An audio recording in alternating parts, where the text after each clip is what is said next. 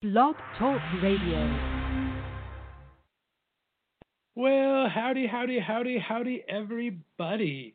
Welcome to Let the Straight Show. It is Friday, July 24th, 2020. I am your host, Scott Fullerton. Hope you're having a good week. It is over. It's the weekend, everyone. Woohoo! My interns have the night off again. We are on our last night of pre-taped interviews. We're going to be going to live interviews every day starting next week. There will be a couple mixed in pre-tapes, but we are going to start off with a live interview every day from here on out as long as we can, and our guests still have the time to call in. But we're going to have a great show for you in just a little bit here. It's a couple of interviews. One I just taped this afternoon and one I taped yesterday. Two great interviews I'll talk about in just a second. But let's talk about last night's show. We did a very special Music Monday on a Thursday. Two great music interviews last night. So much fun. I always love talking to our musician friends out there.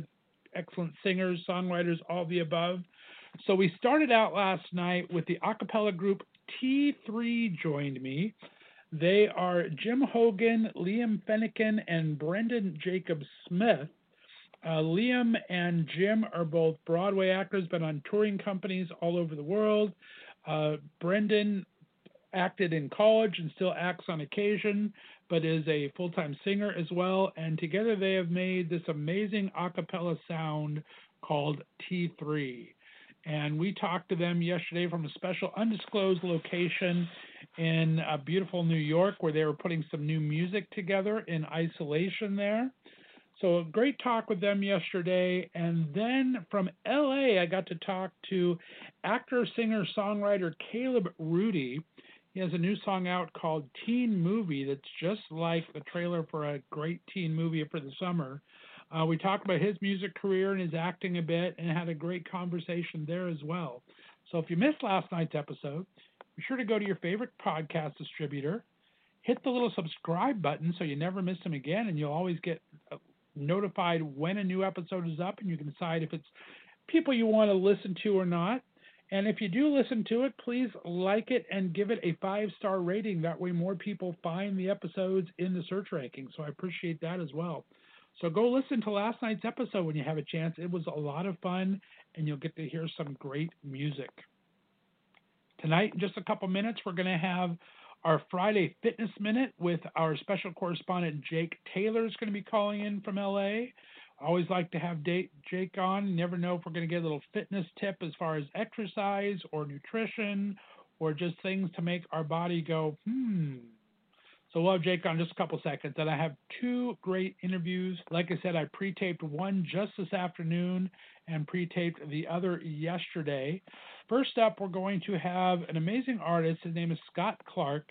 He has even a more amazing story of his life growing up and the struggles that he went through and how he's turned his art into a fantastic line of greeting cards and pictures and books he's put together, doing some famous celebrity sketches that you'll just absolutely fall in love with.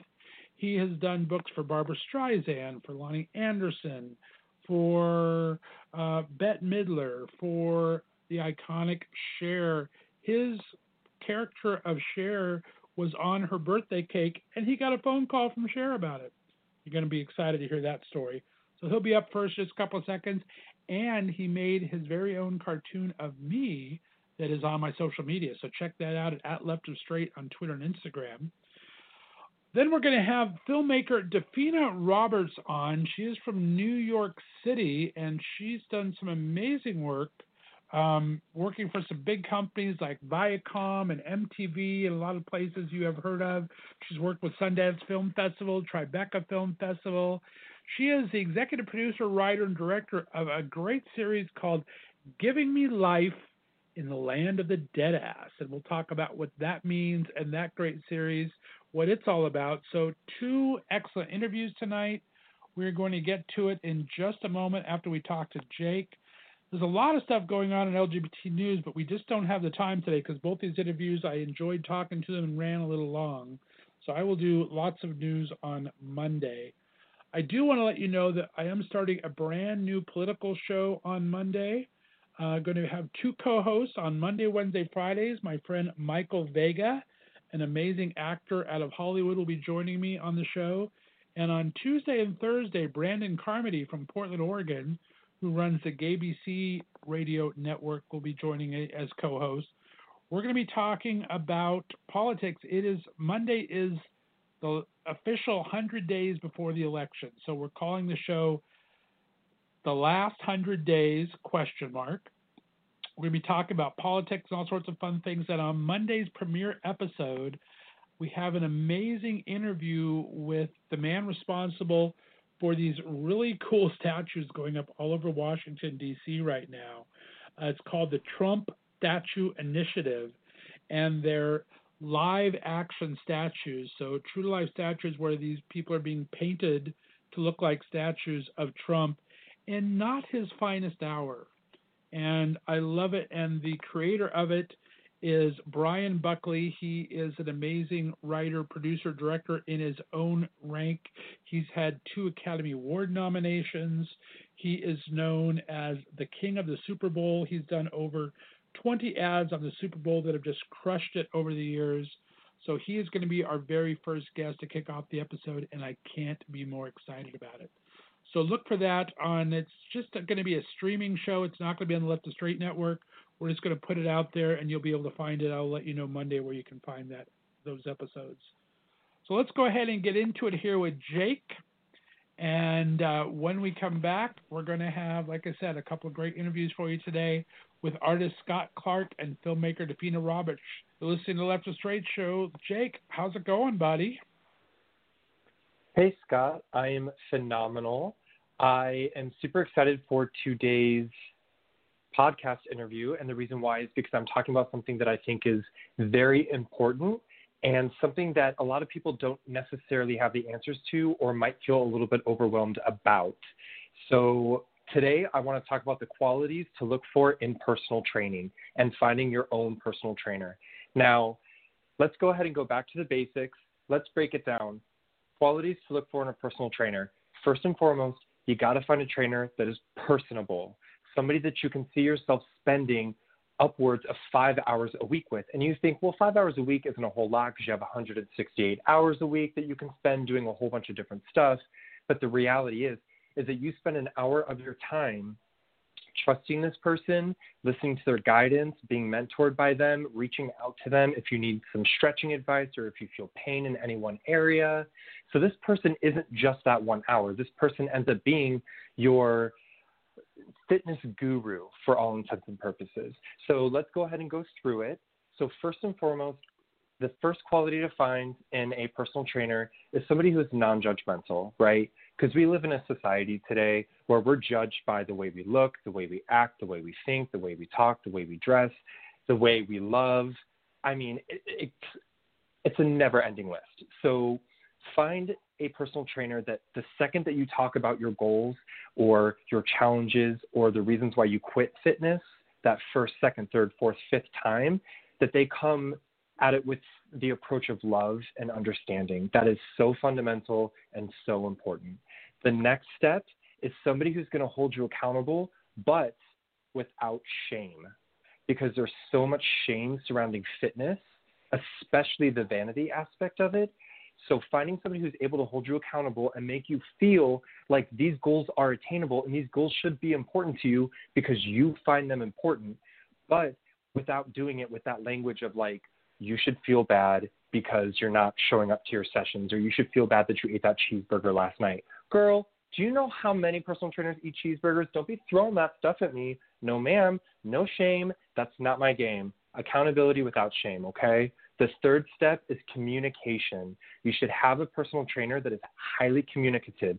Even though it might be something that you don't want to hear, they should be able to relay that to you in a way that you can digest or you can at least have a conversation about. And this can be something as simple as goals, or this can be something as complicated as kinesiology or biometrics or biomechanics, okay?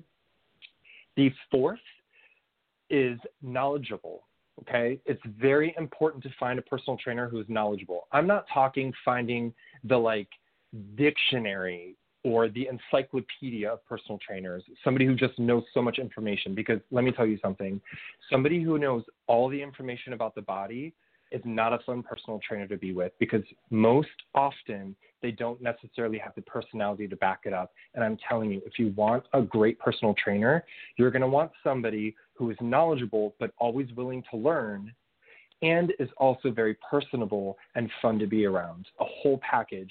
Typically, people who think they know everything about fitness are people who are not willing to learn, and that should be a giant red flag for you.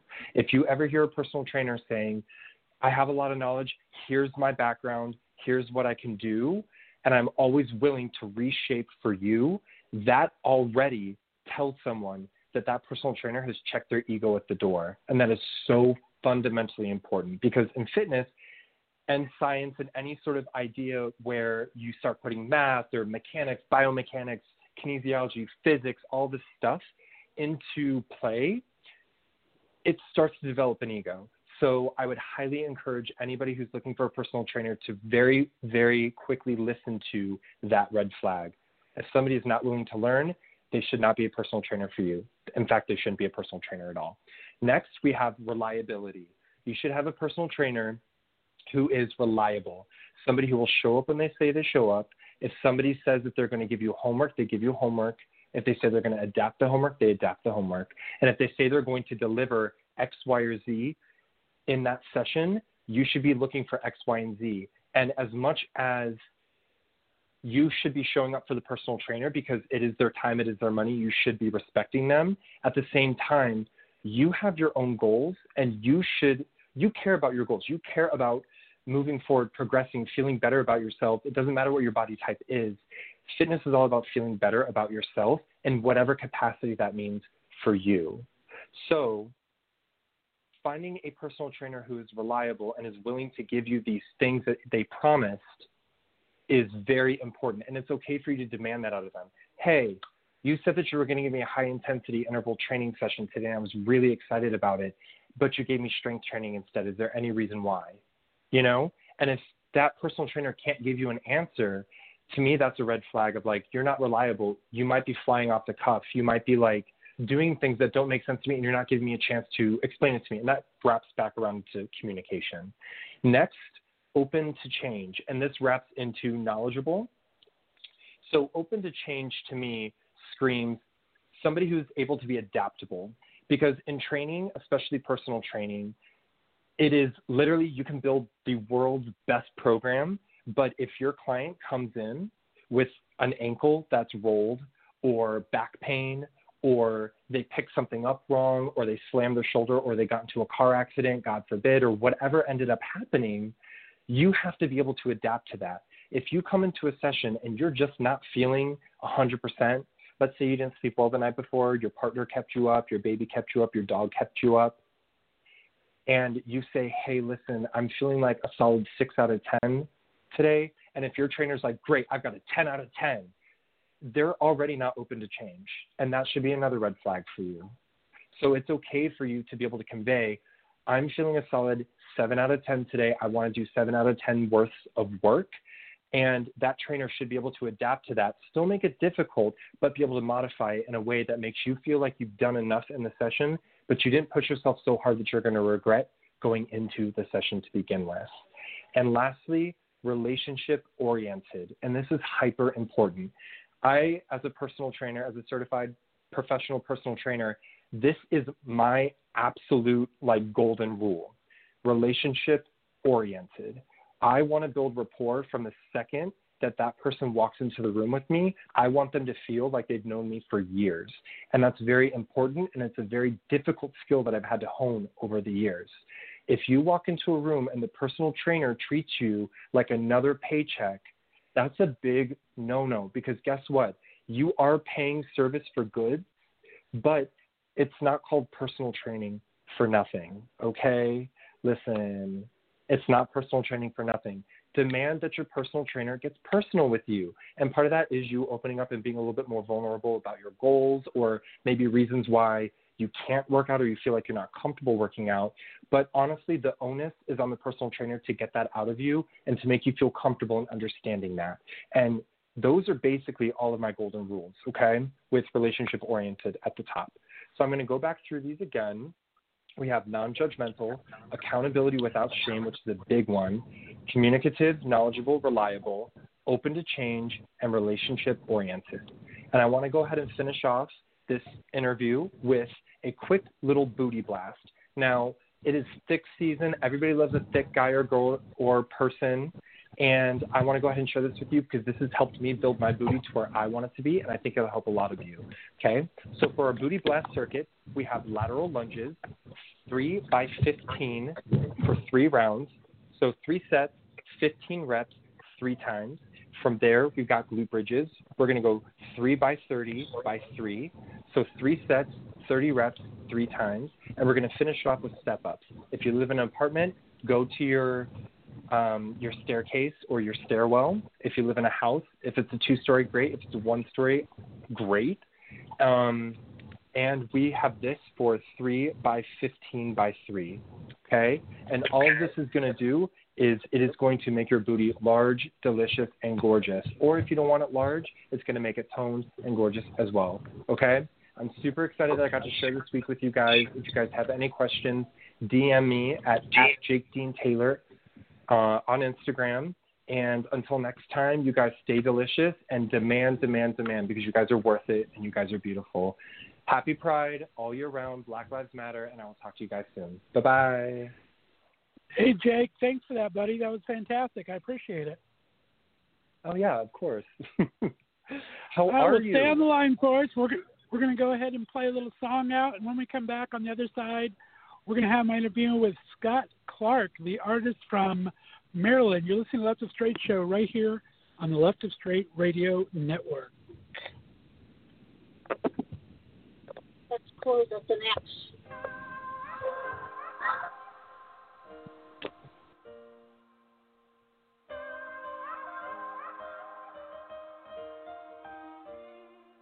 I wanna write you this letter. I'm trying hard to get better, so my heart flows from pen to paper.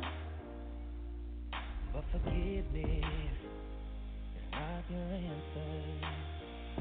You say sorry, not enough. You've been waiting. My time is up. Tired of the pain, of the fight. You don't wanna make it right. You say sorry is not enough. It's not enough.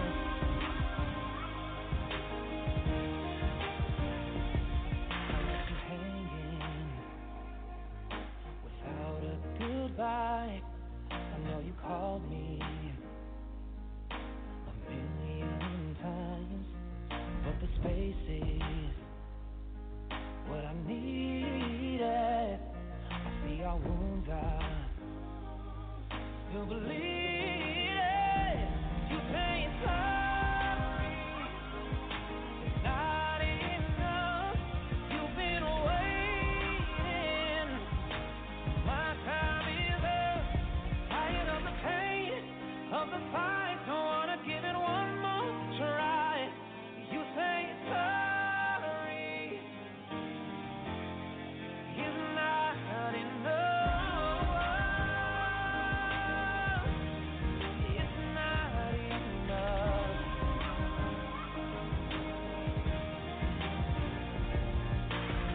I walk on broken glass.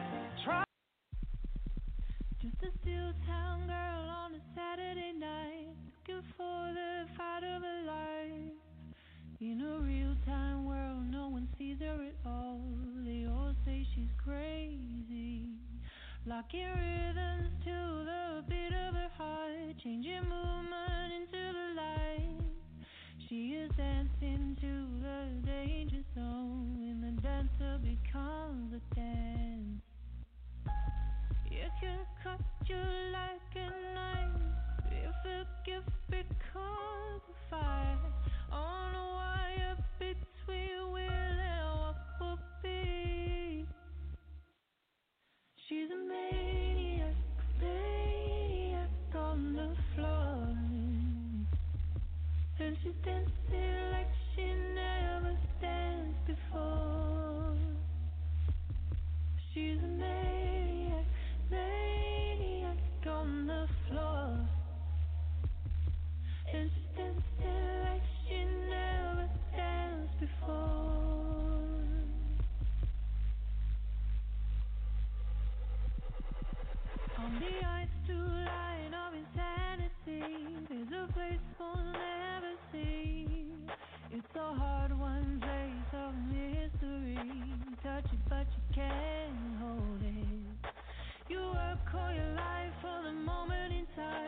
to come or pass you by.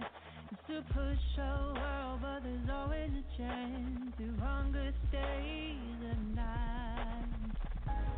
There's a cold kinetic heat, struggling, stretching for the beat. Never stop it with a air against the wind. She's a maniac, maniac at your door. And she dancing like she never danced before. She's a maniac, maniac at your door. And she dancing like she never danced before.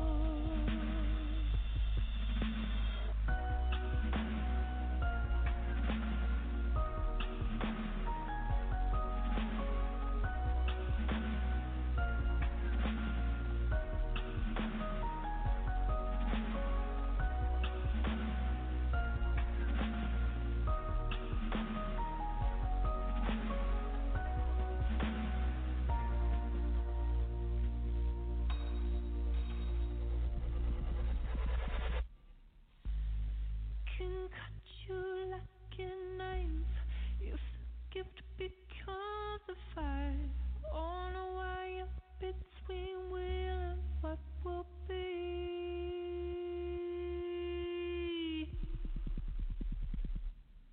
She's a maniac, maniac at your door. And she's dancing like she never danced before. She's a maniac, maniac at your door. And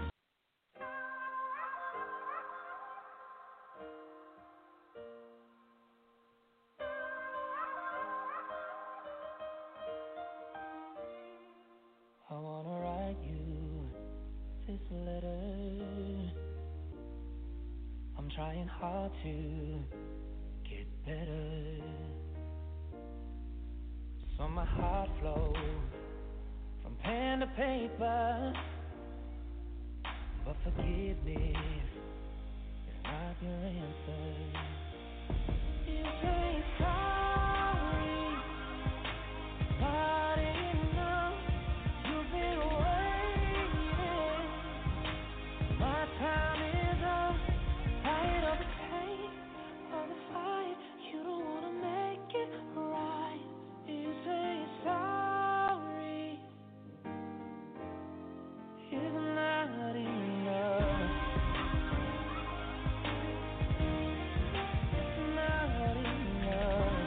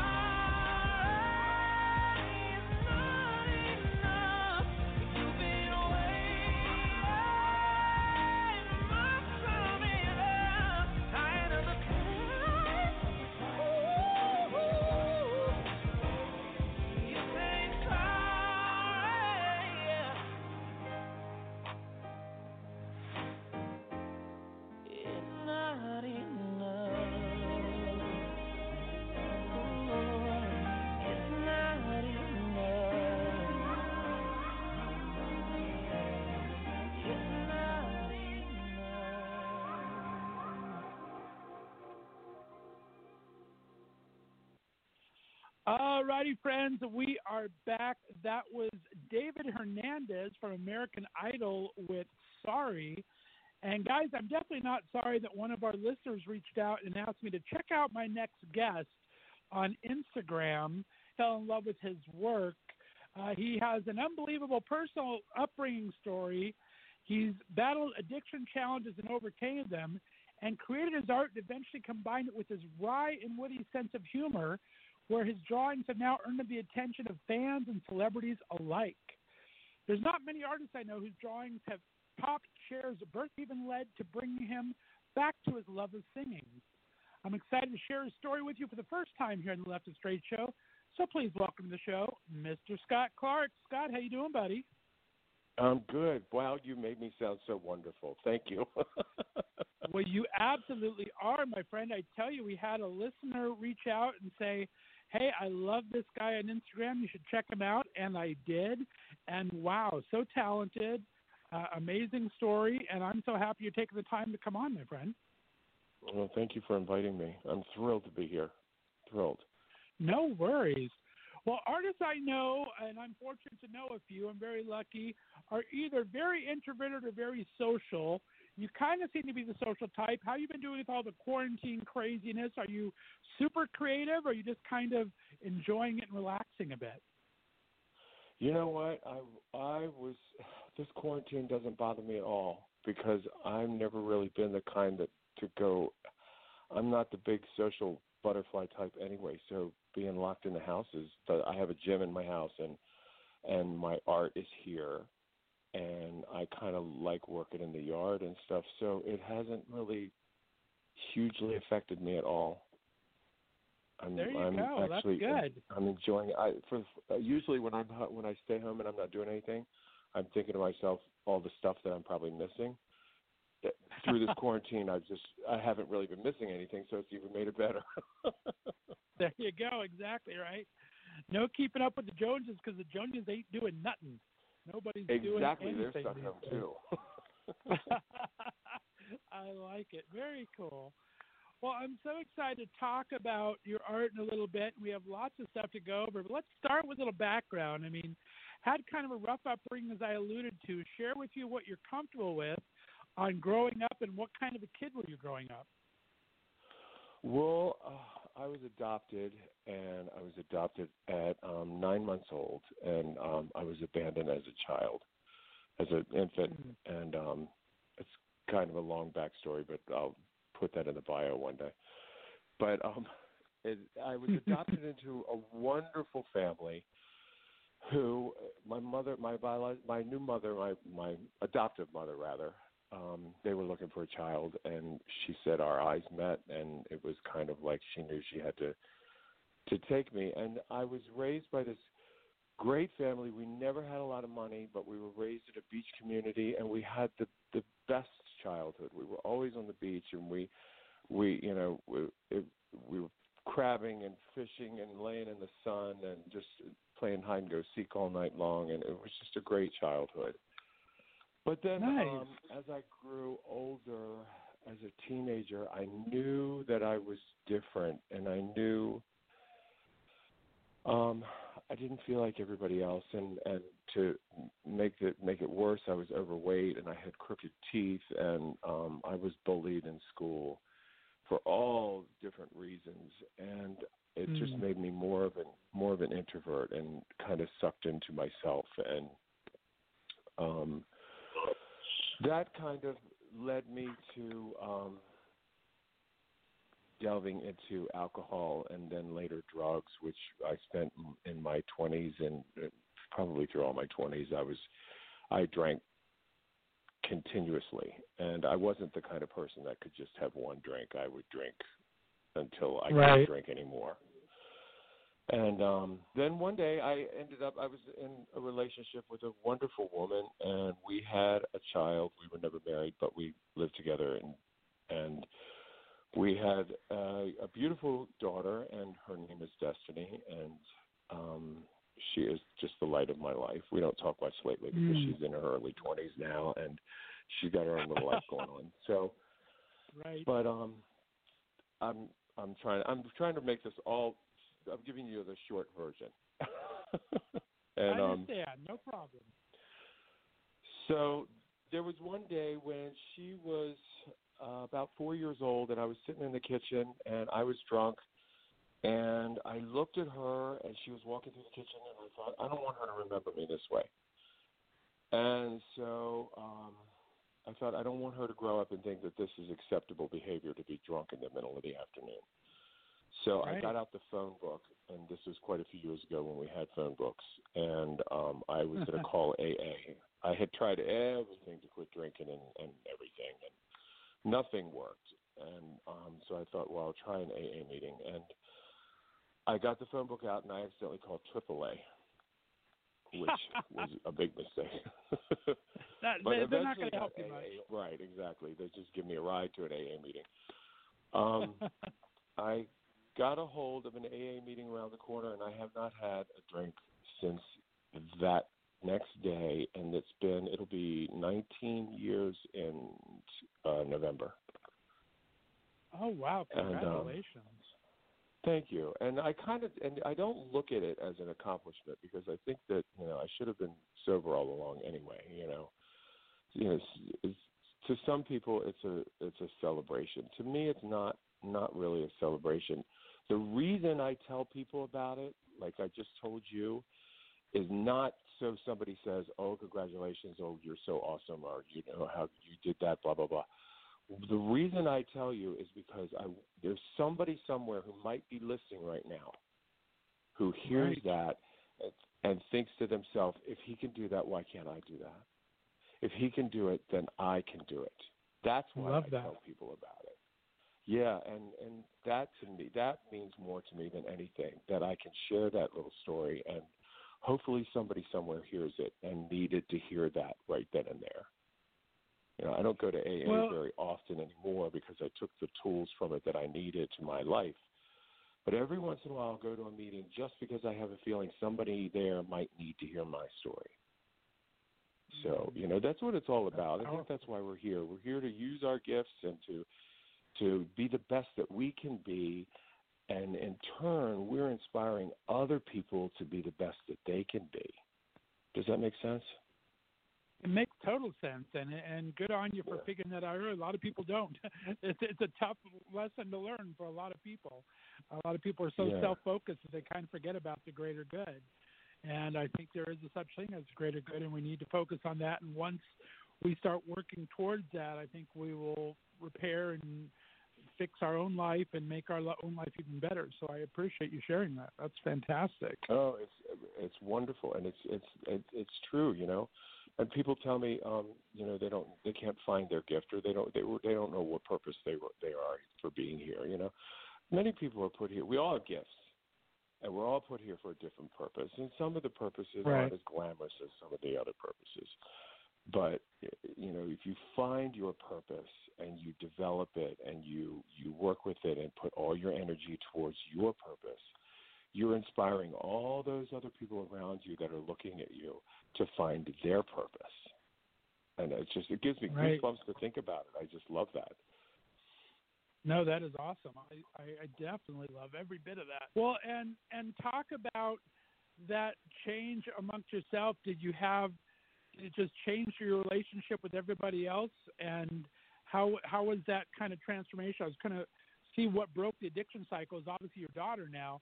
But how did that kind of affect the rest of your life and what was going on? I don't have any friends now. Oh, that's funny. It did. My whole life changed. My whole everything. When you get rid of the addiction, when you get rid of that, and whatever the addiction is, or whatever the situation was that was dragging you down a dark hole, suddenly you have to get rid of everything that has anything to do with that. And a lot of times when you're an alcoholic or a drug addict, your relationships go away, not because you want them to, but because those people were comfortable with the addict. Those people, even though they hated it, even though they didn't want you to be that, that's who they loved. And when you're not that anymore, they're lost. So a lot of times people will leave you because they don't know who you are anymore. And it's not a bad thing. It's not, we all grow and we all, people come in and out of our lives. And I'm still very close to a lot of people that I was before, but it's totally different than it was. You have to change your habits. You have to change your relationships. I was lucky because when I finally got out of the alcohol binging, I found my artwork. And I had been drawing all along here and there and off and on and doing, little this and little of that. But I dove into it 100%, and it filled that void. It filled that spot of alcohol, that I was using to mask all the unhappiness. But you learn a lot too. I mean, we could talk 2 or 3 hours just about this. But I mean, it's true. I mean, I learned a lot. I learned like now I've lost my train of thought. I learned so many different things about myself, and it's like I said, I could talk for hours about that, but I won't go into all that. Well, and I also like asking people where they found their tribe. I mean, you say you're definitely a loner now and everything, and not really an outgoing person as far as going out in social life. But talk about the tribe you found since then, and who would you consider your tribe now?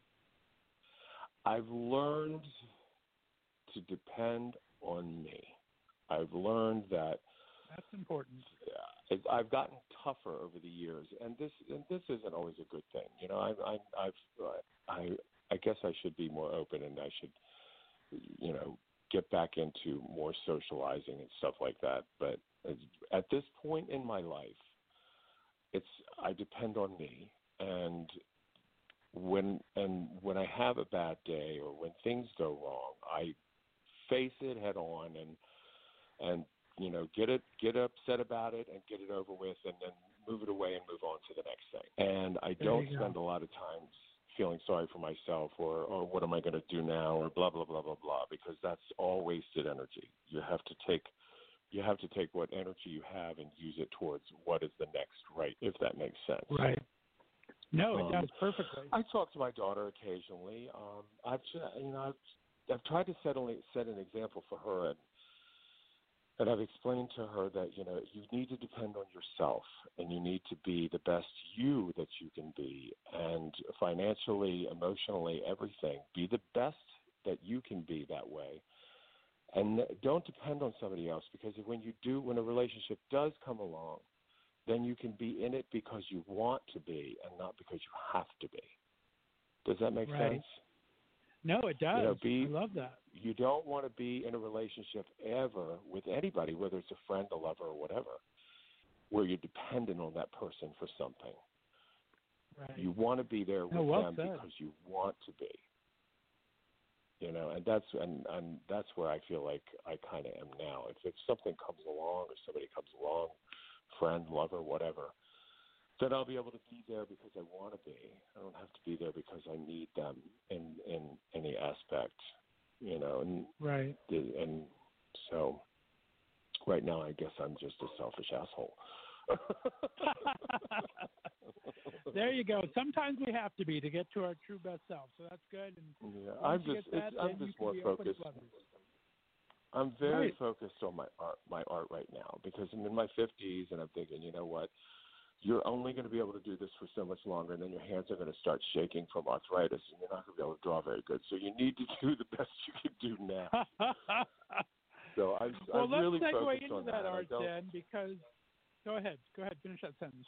Because I don't go out and socialize and all that, but it's not because it's just I'm really into my art and I really enjoy it, and it's therapy for me, and it's my relationship right now. And if somebody wonderful came along tomorrow, maybe I'd put it aside for a while. I don't know. We'll see. There you go. All right. The possibilities are endless. I like it. Yeah.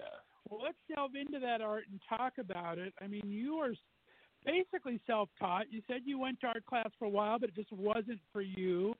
talk about how you kind of learned your style. I mean, you do these amazing caricatures and everything, but where do you feel you developed your style at or from?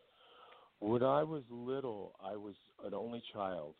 When I was adopted, my mother my adopted mother couldn't have children, so she didn't have any more. And I had lots of cousins, but I was still alone a lot. And I would sit and draw for hours and hours and hours. And when I was little, all the way up to being a teenager, I didn't have a lot of friends then because I was, different and I was overweight and I was crooked teeth and all that stuff I told you before. And I used to draw the Flintstones, and I used to copy off the Hanna-Barbera style, and like the Jetsons and the Flintstones and stuff like that. And I would go to school, and in art class, I would watch what the other people did, what the other kids did, and I would take a little bit from this person. Like I copied this one girl the way she would draw hair, and then this other kid I would draw feet the way he drew them, and after a while, I've developed my own way of doing it. And I think that's with anything. You take a little bit of other people's style and you put it all together and you come up with something wonderful for yourself. And that's how it started. And I used to draw Cher back then when I was a kid. I would pull out these books and records and stuff like that. And I would love to draw her in the different costumes. And one time I would make books. Little books, and one time I made the whole Poseidon Adventure into a book and drew every single scene from the Poseidon Adventure. No, that's awesome. Yeah. Wow. And then then I piddled through, the next 20 years drinking and everything. And then right before I stopped drinking, I decided to create a greeting card line. I was gonna draw cartoons and do greeting cards. And I remember telling somebody, one day I'm going to draw for famous people. And and I thought I really want to do this. So I did created a line of greeting cards, and then a relative of mine developed breast cancer, and I didn't know a whole lot about breast cancer. But I wanted to help in some way, and I couldn't figure out how I could help because I'm a man, and men do get it, but I really wasn't well educated on it. So I started looking into it and writing poetry about breast cancer survivors and humorous stuff and inspirational stuff, and created a whole line of breast cancer awareness greeting cards and merchandise and stuff. And I worked with a lot of breast cancer survivors and learned a lot about it and helped them. And a lot of that art is still floating around out there, and I use it here and there, and got my start. Then I started integrating celebrity faces into the breast cancer, like I did Oprah doing a breast exam and Ellen doing a breast exam and Martha Stewart and on these cartoons of these people. So then I went from that into the more of the celebrity things, and that's kind of where I got about. That was where I was about 10 years ago. Right. But that's how that all came about. And you talk about getting back to breast cancer. That's part of your thing, is you're really into helping other people, which I love when I was doing the research. I mean, you teach right now with elderly and developmentally disabled. You've done some great work with the Children's Craniofacial Association. I love that. By giving back for a book there. I mean, talk about this feeling of giving back. Where does this come from? That comes from God or Buddha or whatever you want to call it. Whatever your higher power is. Right. That comes from, I really honestly believe if you're given a gift, which I have been blessed and I've been given these amazing gifts, then use them to help people. Use them to make yourself happy and make yourself money if you can. If you can make a living at it, that's great. But give back and inspire people. It comes back to the inspiration part of it again, like working with the elderly and the mentally disabled and at the nursing homes and stuff. When I teach art, a lot of times, some of these older people, they can't even pick up a paintbrush.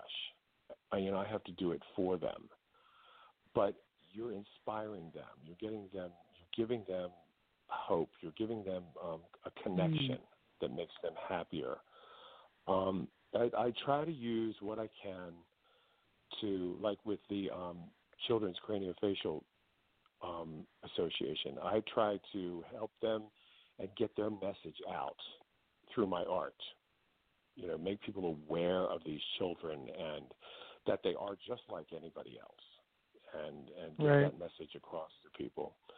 The breast cancer awareness. I wanted to use my talent to help these women that are going through so much. I wanted them to be able to laugh a little bit and smile a bit and have hope that there is going to be tomorrow. Through all the bad things in life, you've got to be able to laugh at it and find the humor in it. If you can find the humor in the worst of situations, you'll make it through it. And I got that from Joan Rivers, but it's the truth. That is awesome. But that's what that's all about. It's all about using what we have to make to make the best of what we can for other people and give them part of that gift. So then it's like regifting. Right. That is awesome.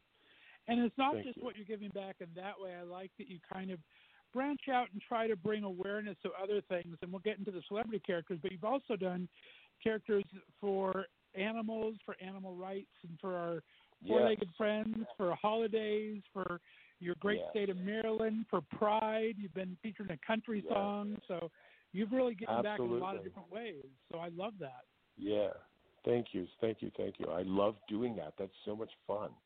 It's so much fun for me to sit, matter, and then draw something about it, and then come up with a really cool line or a poem about it. It's like basically writing a story when you write a poem. And that to me is so much fun. I'm doing the pandemic ones right now where I'm kind of taking celebrities and humorous sayings and creating a pandemic cartoon, but it's still getting the message out to wear the mask or to stay safe. No, I love it. That's one of my favorite ones so far is the MASK one from MASH, the TV series. I love that one. That's awesome. I did that one yesterday. I check you every day, Loretta my friend. Loretta Swit liked it. She sent me a message and told me that she loved it. Oh, nice. I love that. That is awesome. Yeah. No, I follow them every day, and you're just killing it on those. And let's go into the celebrity characters a bit. You said Cher was your first one. What was your first couple of celebrities that you were kind of, pardon the pun, drawn to draw? Cher was the very first one, the big one, the only one. Many years when I was a little kid, I just loved her. I thought she was my real mother. I just thought she was the coolest thing. Joan Rivers was probably another big one that really, she was so nice to me, so sweet, so grateful that I drew pictures of her. She was amazing to me. Well, you have to share that story because it's an amazing story of how you actually met her and how she kind of shouted you out. Talk about that for a second. Yeah, a friend of mine said, I'm going to go to New York and see Joan Rivers at this little club that she plays to do benefits from. Do you want to go? And I said, oh, my God, I'd love to see Joan Rivers. This is just a couple of years before she passed away. And so I thought, well, if I'm going to go see her, I want to draw some greeting cards with her on them, and I'm going to make them funny, but I'm not going to use her jokes. I'm going to make up my own and then make rhymes out of them, just kind of put my own twists on it. So I created a little collection of greeting cards with her cartoon on them and then these little jokes and everything, and I took them there in my little bag. And when we got to the club, I asked the maitre d', I said, is there any way you could get these to Miss Rivers for me? And he said, well, I'll try. She's backstage. I'll see what I can do. And I thought, they're going to end up in the trash. So we went and sat down, and I never thought another thing of it. So I had my back to the corner of the stage, and my friend George was with me. And the applause started, and here she comes out, and George looks at me and he goes, oh, my God. And I said, what? He said, you're not going to believe it. Turn around. He said, she's got your greeting cards in her hand. Well, she brought the greeting cards out on the stage. she held them up for everybody to see, introduced me as her friend, the starving fucking artist, and that's exactly how she put it. And had me stand up and take a bow, and she thanked me, and she showed them to everybody, and then she bought me dinner, and she said, whatever they're having is on me tonight, and she ribbed me through the whole show on me. I mean, she called me every name in the book and everything. But I know she did that because she was trying to make me feel special. I know that was her way of telling me thank you. And then when I was on the train going home, she tweeted out, "Thank you for the greeting cards," on her Twitter account, and I'll never forget that. It was just she didn't have to do anything, and she just took it to the highest level. What a class act all the way. That's amazing. Felt bad. I never saw her in person ever, but I've been very lucky to talk to people and become friends with people that were friends with her, and they've said nothing but good things about her. My buddy Tony Tripoli has been on the show quite a bit, opened for her a lot, and was one of her producers on Fashion Police. And Margaret Cho's become a good friend of mine and been on the show quite a few times, and they were very close. And that's all I hear about how wonderful a person she was. As acerbic as her jokes were, she was the nicest woman on the planet. So I love hearing that. Absolutely. That is awesome. Absolutely. She cared so deeply about other people, and she recognized, and if she wanted to make people feel special, she wanted to make people feel good.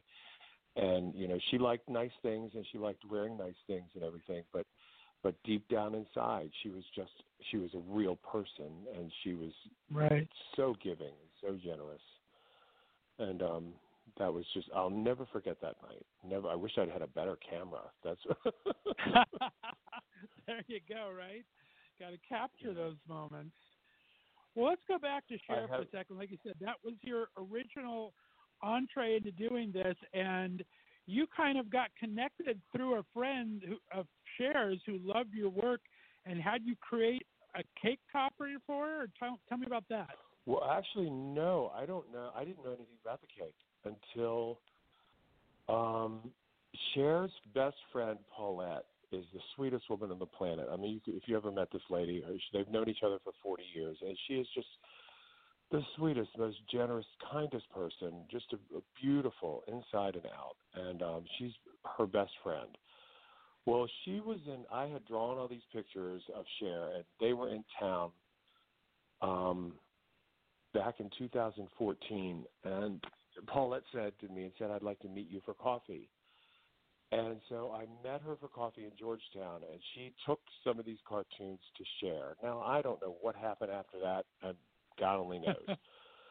But a few months later was Cher's birthday, and one of my cartoons ended up on Cher's cake.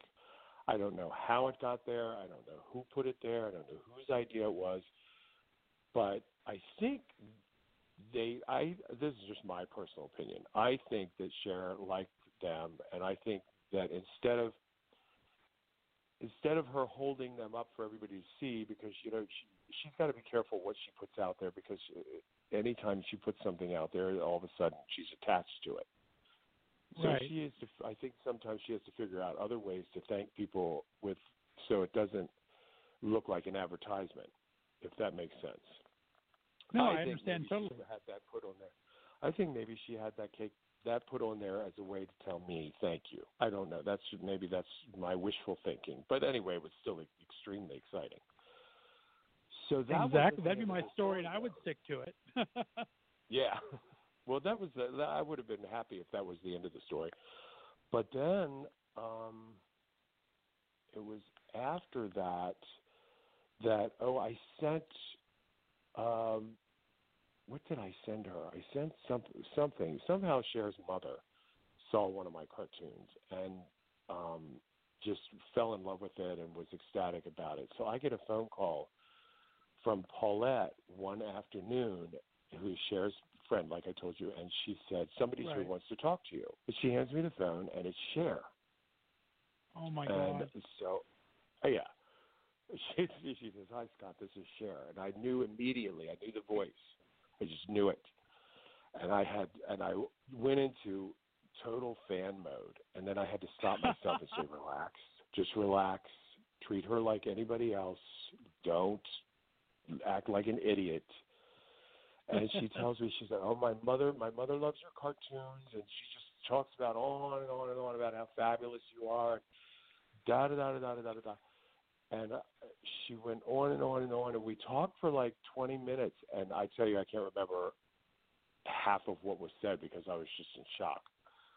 But she had called because she wanted me to draw a cartoon of her mother, and there were certain things that she wanted the cartoon to have and to say, and things in it about her mother that only she would know, and things like that.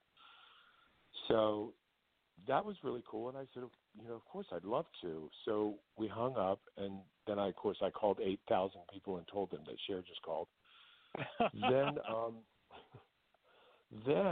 So I did this cartoon of her mother, and I sent it off to her mother. So then her mother contacts me, and her mother wants me to design greeting cards with her mother and her dog on the greeting card. So needless to say, it was just an endless connection, and it was just so much fun, and it's like my shining moment, and I will never forget that. And Cher's mother is the sweetest woman on the planet, just so kind and just amazing, just all of them. Cher's just Cher, we all know that, but she's surrounded by really good people. She really is. That's amazing. I can't believe you've never met her, though. You have to meet her. You need to get to Vegas. No, I've never met. I went and saw her. I shook her hand when I was little. When my mother took me to a Sonny and Cher show when I was a little kid. But no, I've never met her. But I kind of always thought of, we talked on the phone, so I think that's almost a little better than meeting because I don't know. True. That's when a you meet somebody, you shake hands and you move on. Right. No, you're right. I love it. Very cool. We also worked with some great other celebrities. I mean, I've been lucky to have Lonnie Anderson on my show. She's a good friend to a good friend of mine, and you've done a book and some stuff for her, and she's been very appreciative. So talk about your Lonnie experience. She's the sweetest woman on the planet. I love Lonnie Anderson, beautiful, such a beautiful lady, up close and personal, just as beautiful as in the pictures. And she's ageless, another ageless beauty. Yeah. I was supposed to, a friend of mine, Mario, wanted me to meet her, and he said, you should do a book about her and see if she can use it and put some cartoons together. And so I put a whole collection together for her and made a little really cool book and everything. But unfortunately, the situation fell through. She was supposed to have a website or something, and I don't think the website ever materialized because they were going to put the book on the website. But she loved it, and she was very appreciative and very sweet to me. And I just saw her again back in September at an event not far from here, and she was very sweet to me and just, I can't say enough nice things about her. Another sweet person. But unfortunately, that book didn't take off. I still have some if anybody wants one. Well, talk about the books because you do have some available for sale. I mean, you've done everyone from Barbra Streisand to Reba McEntire to Dolly Parton, who I'm absolutely in love with. What's your inspiration? Oh, what makes you want to do a full book on these people? Who doesn't love Dolly Parton? That woman is a saint. I swear, we should all follow in her footsteps, and this would be the perfect world. I'm kidding. I'm not kidding. I think I get a lot of requests. People say, "Oh, can you do a book about this person? Can you do a book about this person?" There has to be enough in their life to fill a book, like enough different. Like Reba McEntire is my most recent one. She's had enough different experiences and enough different looks to where I can do something different on every page. Lonnie Anderson, she's done a lot of different things. Cher, of course, different on every page. Stevie Nicks, she was fun to do. She was an interesting person to do a book about. They have to have something that's going to fill the pages and not become boring. You know, it has to be a little bit more than one or two outfits or something like that. And a lot of times I will do just a book like the Barbra Streisand book. I did a coloring book and I did a regular book of cartoons. And each page is an illustration and then verbiage to go with the illustration, either a poem or some kind of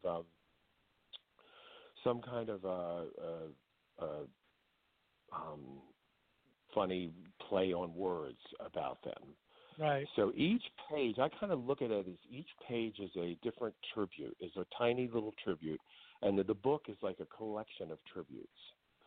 Like when I first started doing this stuff, there's a gazillion other artists out there that draw celebrities, and many of them are much, much better than me. But I started adding the poetry and the little wordplay and the little sayings and stuff with it, and that's what I think makes it different and makes it special.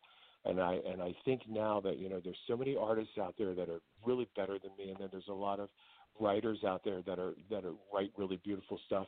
But I do both, and I put it together, and I think that makes what makes my stuff unique, if that makes sense. I agree 100%. No, I agree 100%. I love your wordplay is so great with your pictures, and they tell a different story sometimes in the picture, which is kind of fun too, which I love. Yeah, thank you so much. I appreciate that. But I wanted it to be something different. I didn't want to be like everybody else, and that's why I kind of keep my style.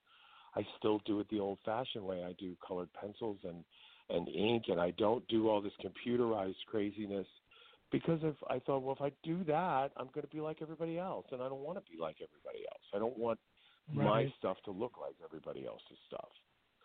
But anyway, there you go. The books are on Amazon. I have a central page there where people can go and they can see all the books that I've done. And I try to do a little bit of something for everybody, so that there's a little something for rock and roll people, and then some I Dream of Jeannie, and you know, there's Cher, and there's Barbara, and then I'm doing a Pride book I'm working on right now, and then I've got the pandemic book, and there's I try to niche everybody that I can. I want to make, you know, so that everybody, I want to go to my little store and see that they're be able to find something for anybody, if that makes sense. Right. Well, you got to tell me when the Pride booklet is done, because I need something to celebrate this year. It was kind of, I don't like this whole virtual thing. I need some pictures. So yeah, it's sad. It's sad that we have to do it this way this year. And we have a Pride here in Annapolis that was canceled as well. And they do a lot of stuff virtually online, but you know as well as I do, it's just not the same.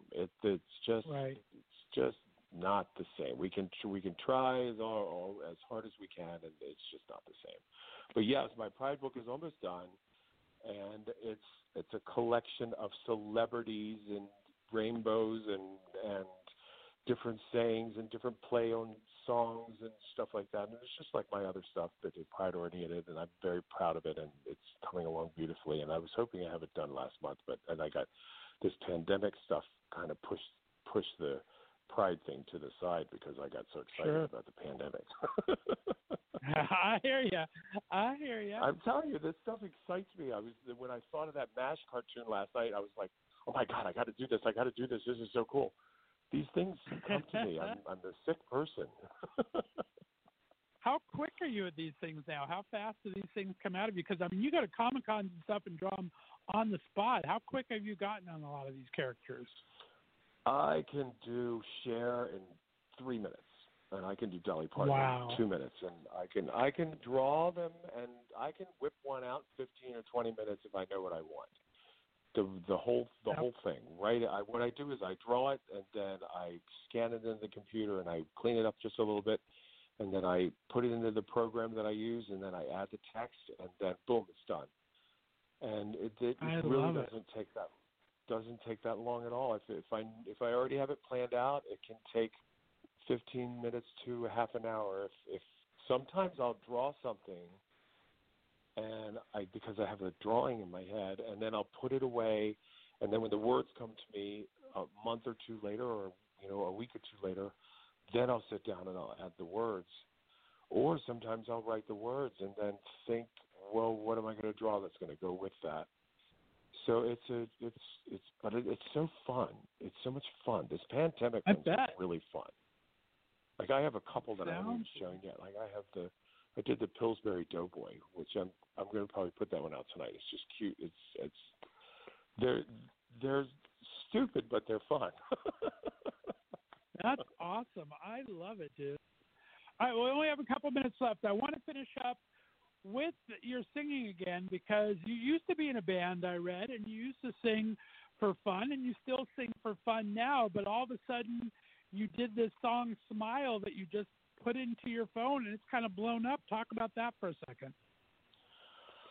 All right, I'll tell you the background real quick. When I always wanted to sing, it was my little secret passion, and I've done it ever since I was a little kid. And then when I was 19, Prince, 1984 was when Purple Rain came out, and I was really thin then, and I had long black hair, and my aunt told me, because I was dark skinned and Prince was light skinned, she said, you look like that guy Prince. So I dressed up as him for Halloween that year, and I went and won contests everywhere, and then ended up working as a lookalike for him and traveling with a band, and I would sing and do a Prince impersonation, and I made a deal with these people that if they would let me sing with my real voice, then I would do Prince for them. And that's awesome. Oh, my God, it was so much fun. I'll show you the pictures sometime. They're on my Facebook. Just remind me to show you. So anyway, that band thing didn't work out, and time to time when I had to go back to work and I had to, pay the bills and whatever, sometimes the dream doesn't always pan out. But right. Be grateful for the little bit of time that you had. So I tucked that dream away, and then I sang here and there, throughout the years, a little bit here and there, and then, it's always been tucked away. And then just recently I've been thinking, boy, I would love to sing again. I just wish I could find some outlet to do that again. But maybe it's too late. I'm in my 50s, and I don't know. And so I was just finished working out, and I was up in the kitchen, and I have really high ceilings, and acoustics are really good in there. When I sing in there, it sounds really cool. So the song Smile was on my mind from the pandemic. And I just kept thinking, smile, there your heart is with, blah, blah, blah. And I thought, what a beautiful song, and people need to hear that song right now. So I put my phone down and I recorded me singing it. Then I posted it on Facebook, and everybody loved it, even though I was dirty and wearing my workout clothes. And it was just spur of the moment. It wasn't this, big stage production thing, but it was heartfelt. And I think people knew that, and I think people could feel that. And it wasn't so bad. So that was really cool. And then I saw this ad for this local TV show called Baltimore Loves Talent, and I sent the video. They said, send us your audition video, and you could be on the show. So I thought, what the hell? And I sent them this video. Well, a couple of days later, I get an email that they loved it, and they want me to be on the show. And I thought, that's so cool.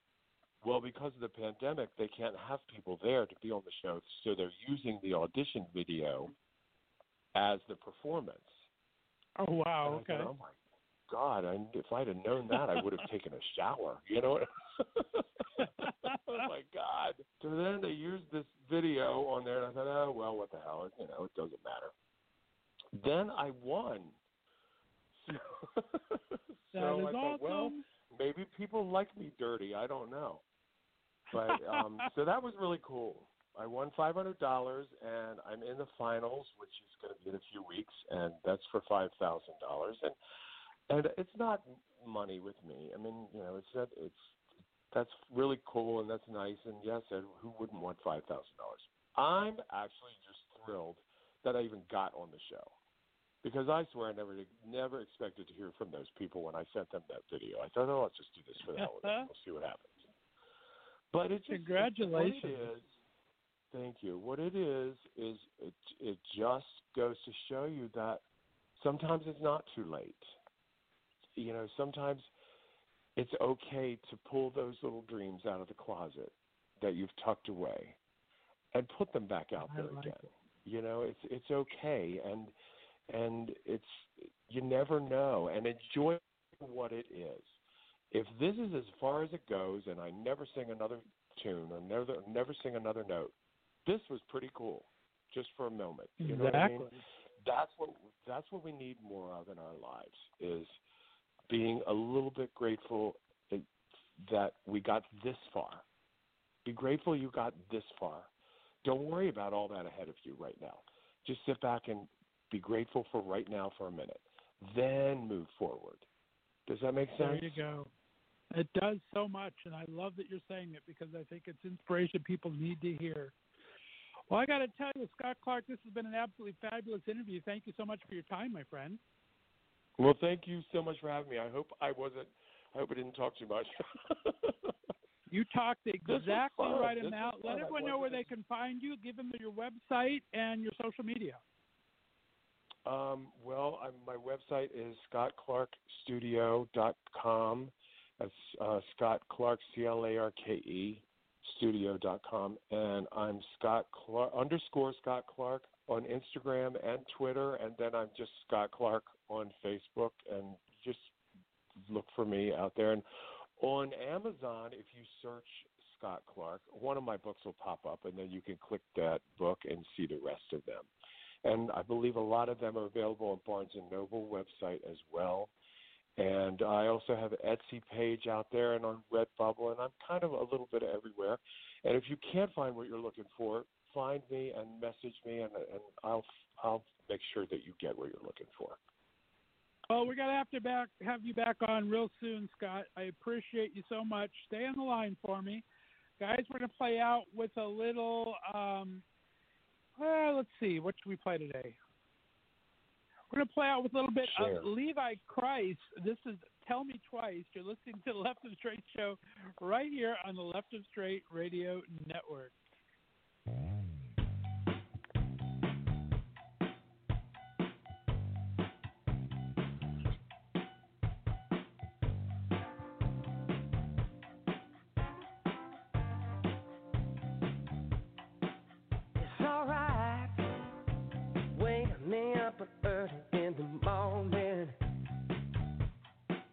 It's alright, call me in the middle of the night.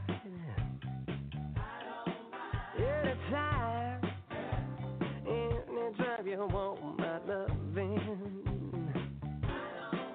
Baby, you don't have to tell me twice. It's all good if you miss my kissing. You know I want to hold you tight. I say the word, I'll say the word, and I'll come running. Baby, you don't have to tell me twice. Now I give respect, everybody got me down. The kind of guy that likes to hang the place. I ain't your puppet dog, I ain't your backup plan. Well, I'm your first call, Lord, call me honest man, it's alright. If you really want a little good love, oh baby, you don't have to tell me twice. Oh Lord.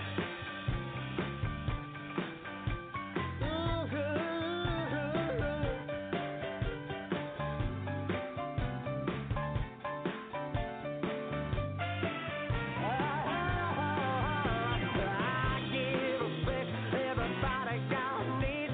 I'm the kind of guy that likes to hang the place. I ain't your puppet dog, I ain't your backup plan. I'm your first call, Lord, call me honest man. Oh, it's alright. Let me be the one that you lean on, babe. My God, I tell you, you don't have to tell me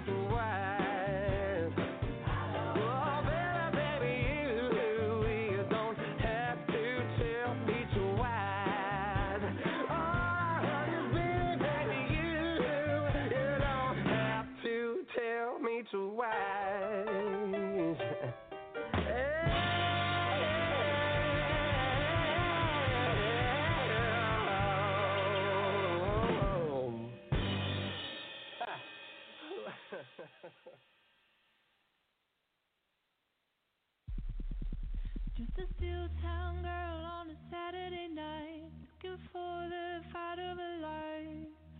In a real-time world, no one sees her at all. They all say she's crazy, locking rhythms to the beat of her heart, changing movement into the light. She is dancing to the danger zone, when the dancer becomes a dance. It can cut you like a knife if a gift becomes a fire. On a wire between will and what will be. She's a maniac, maniac on the floor. And she's dancing like she never danced before. She's a maniac, maniac on the floor. And she's dancing like she never danced before.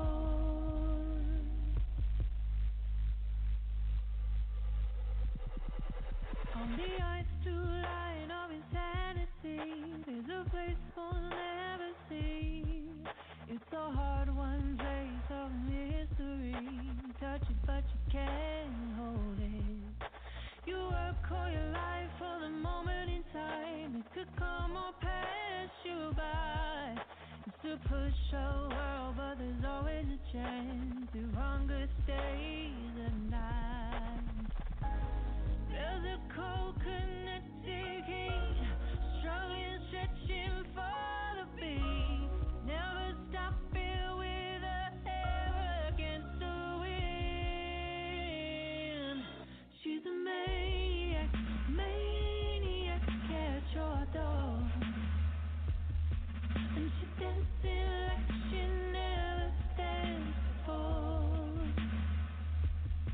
She's a maniac, maniac at your door. And she's dancing like she never danced before.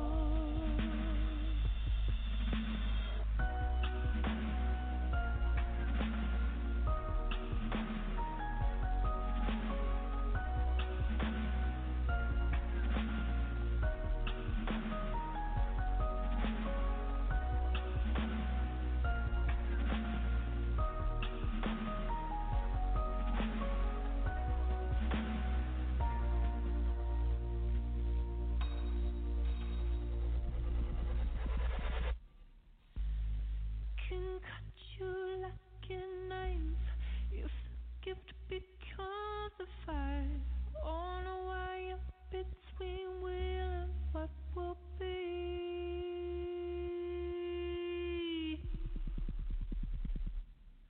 She's a maniac, maniac at your door.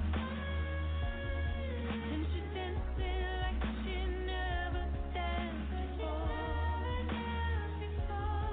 She's a maniac, maniac at your door. And she's dancing like she never danced before. She's a maniac, maniac at your door. And she's dancing like she never danced before. She's a maniac, maniac at your door. And she's dancing like she never danced before.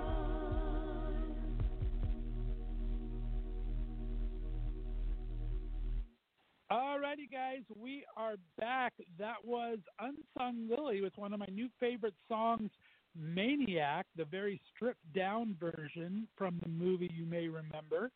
And we're going to go right into our next guest. I'm so excited to have her on. She was recommended by our good friend, Matt Kai Burmaster from Canada, who just brought some excellent guests to the show lately. I'm so happy he did. She is a producer, writer, and director from New York and specializes in coming-of-age stories. She's also a Kickstarter creator in residence, and she's worked in development production for places like Nickelodeon, Viacom, and the Impact Repertory Theater.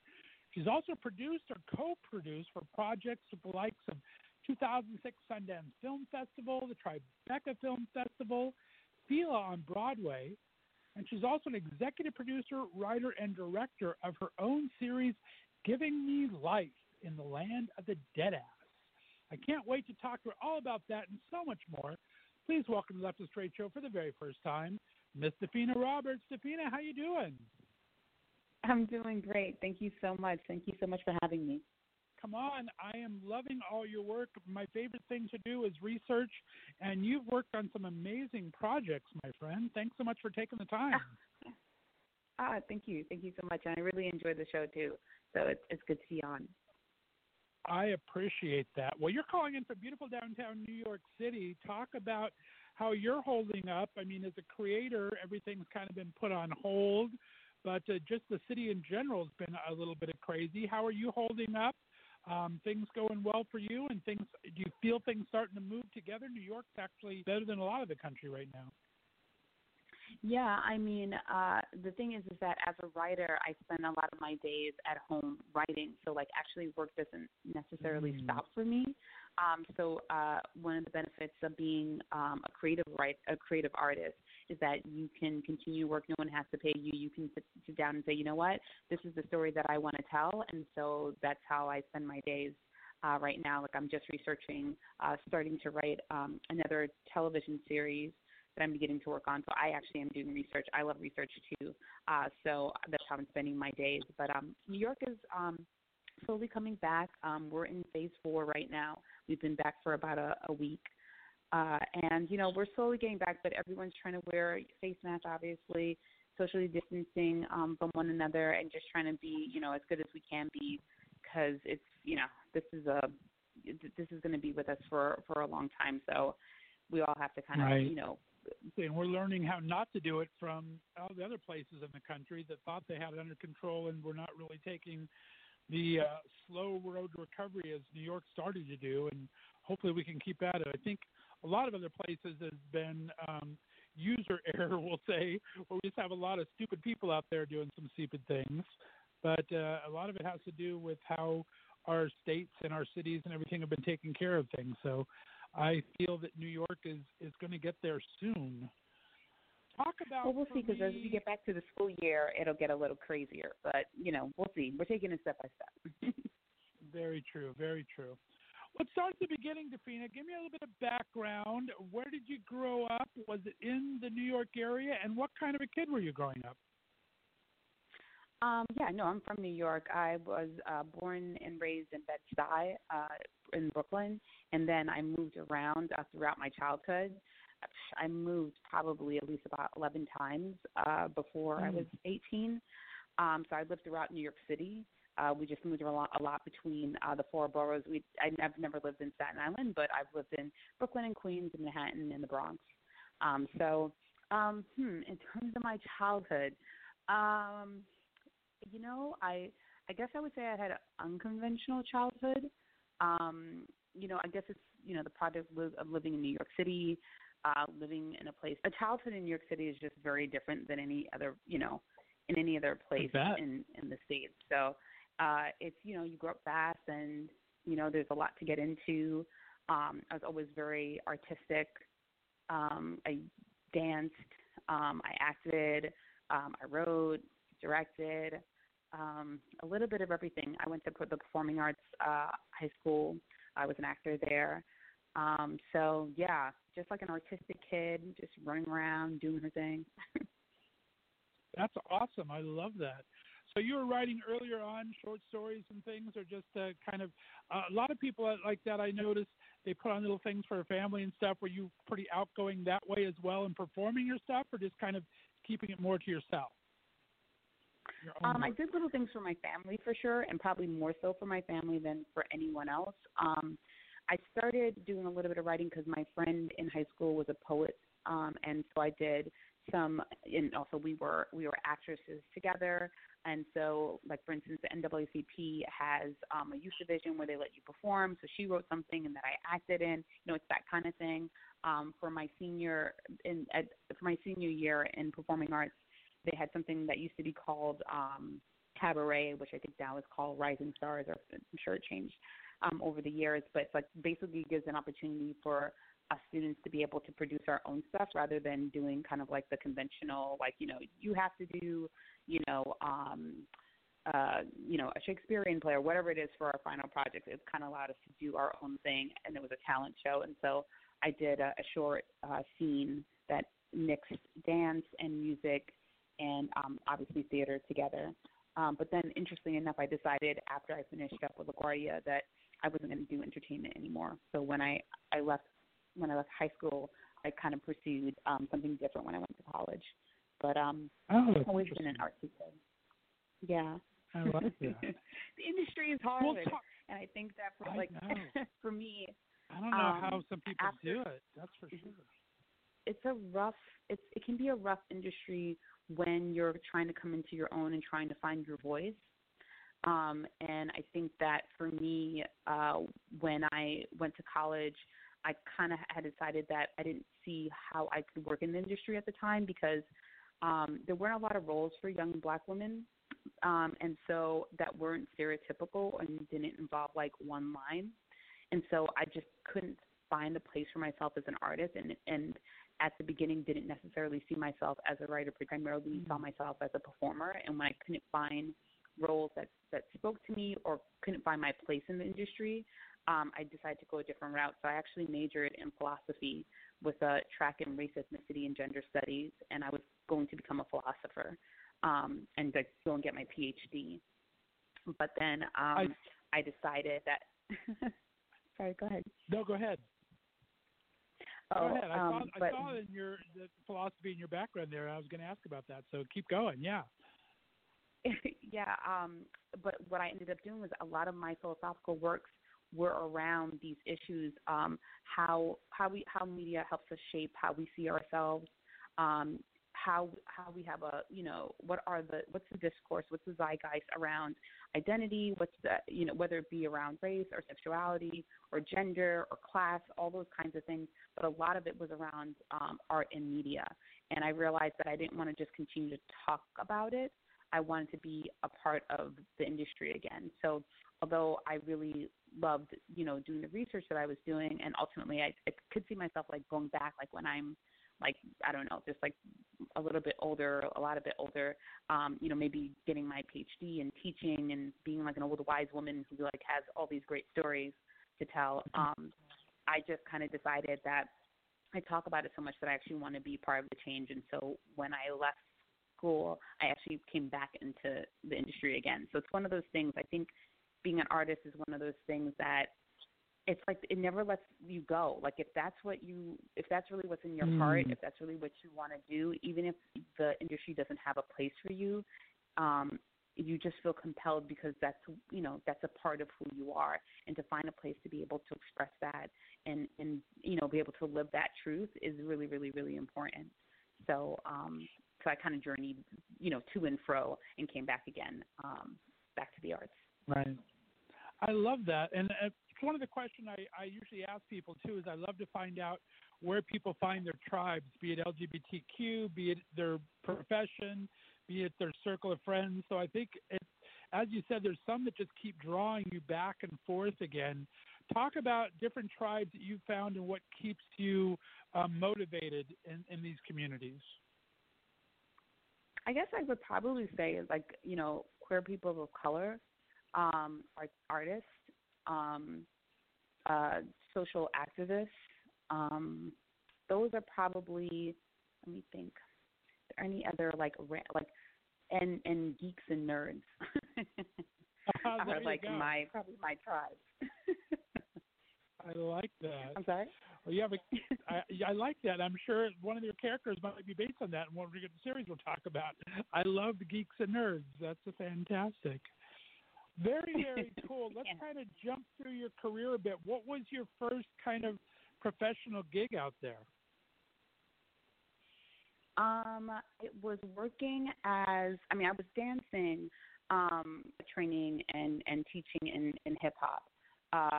But in terms of I guess my first official gig was working as the master choreographer at Impact Repertory Theater. That's why I started with them, and then I'm teens 12 to 19 who are artists, and it's about teaching them not only about the performing arts singing and dancing and theater, but also about leadership skills and applying that specifically to social justice work. And so all the material is original, and all the material is typically about some kind of social issue that's a youth issue. And so that company goes around a lot in the tri-state area, but also throughout the country. And I've gone with them even to internationally. I've gone with them to Bulgaria and performed there because we do a lot of rap, hip hop, some gospel-based work in terms of just the musicality, and that's primarily what our work does. And so I really had a great experience there because I felt like it finally combined a lot of the artistic work that I wanted to do with also kind of addressing social issues. And that's what I wasn't finding when I first got, say for instance, into dance. It was kind of get up there and just dance, rather than doing work that I felt was meaningful to me. So that's kind of what I consider my first real gig, and it really just combined a lot of my interests. Fantastic. Now talk about going from something like that and artistic director, and you kind of have some control, able to do some of your visions, but you've worked with some major media companies. How does that influence your work? Did you find that easier to navigate? Is it a lot harder to navigate? Talk about the structure in there and trying to bring the social activism to it. Are people actively working in these bigger companies, or did you feel that was part of your journey to help make that happen? I feel working nonprofit and working in a corporation it's two different. It's night and day. That's true. Especially when you're working in a small nonprofit. Impact is a small nonprofit. It feels very much like a family. And also, I had direct contact with the people that I was working with. So, if I'm working with someone who's 12 to 19, I see them all the time. I talk to them all the time about the issues that are going on with them. Do you know what I mean? So, there's a direct contact that's there. And being a mentor, just by being alive, just by interacting with them, you're there. And you're in the community. So that's a very different experience. And it's a great experience. And I also felt like it was very liberating because I wanted, I'm sure we all have this experience of, I'm sure this is why you make the radio, the show that you make, because when you were growing up, I'm sure you wanted, a show like this, which is why you're making it, right? For everyone who needed to hear this when you were growing up.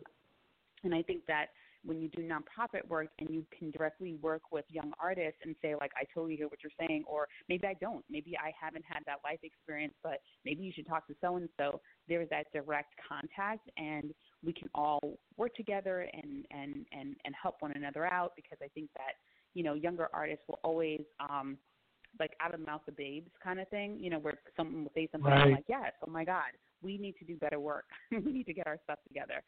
And then also they're getting something from you because you're like, oh, I've been through that. And, it does get better and it's okay. And, all those kinds of things. Working in a corporation is very different. I mean, one of the things that was challenging for me was, oftentimes the lack of diversity. There's a lot of, you can have diversity with any company, but as you slowly move up in that company, it oftentimes becomes less diverse. And that is in terms of, race, gender, sexuality, all those things come up. And so trying to be a voice for the people who you grew up with, the people, because like I said, I come from New York. And so, and I've lived in a lot of different neighborhoods in New York on top of that. For most of my life, I've lived in a primarily immigrant communities, because that's what New York is made up of. My father is an immigrant. My father was born in Guyana and raised in Trinidad. So when you're used to a certain level of diversity, a certain level of just people from different walks of life, different worlds coming together and trying to make things work and trying to make sense of their world that they're living in. And then you go into an environment that's less so, it can be a little bit of a shock to the system. And that definitely was the case for me.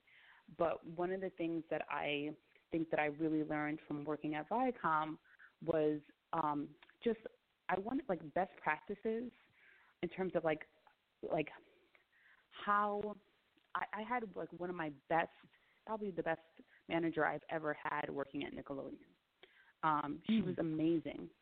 And learning underneath someone who really knows how to manage people, and she had gotten that from a woman who she was her manager before she had moved over to DreamWorks. But having know-how is so important, and access to resources and all those kinds of things for career growth. And you can tell that, like, I used to, I'm sorry if this is sounds like a super academic conversation about, like, work and all that kind of stuff. Yeah. I'm not sure. But because I started off, like, when I was in high school, I was a part of a nonprofit called Jobs for Youth, and it helped kids from the inner city get jobs that they otherwise would not be able to get because we didn't have the contacts to make those opportunities happen. And so I worked in their offices helping place young kids like my own age, my peers, into like these job opportunities. And because they knew that I went to performing arts, they kind of focused me towards all of the young artists, so like putting them into like theaters throughout the city, like that kind of thing. And so, since I was young, I've always been super focused about giving people opportunity who otherwise wouldn't have it. And because that's been something that I've seen in my own life, the issues that come up with people who are brilliant, who are smart, who are capable, because, talent is everywhere, right? But opportunity isn't. And so, I always feel blessed when I interact with people who bless me, right? So having the opportunity, her name is Brown O'Keefe. Brown was an amazing manager. She just taught me some development. I worked with her in development at Nickelodeon. She taught me so much. And I just think that it's so important when you have a good manager, when you have someone who's willing to mentor you, it can change your life. It changes the direction of your career. It can just open up worlds of ways of thinking that you just didn't have access to because that maybe your family doesn't know anyone who does that. And so for me, it's always about trying to, each one teach one, like pass it on, because, like I said before, sometimes you can be in an industry that's not necessarily ready for you or doesn't know how to market you, doesn't know what to do with you because they just don't know.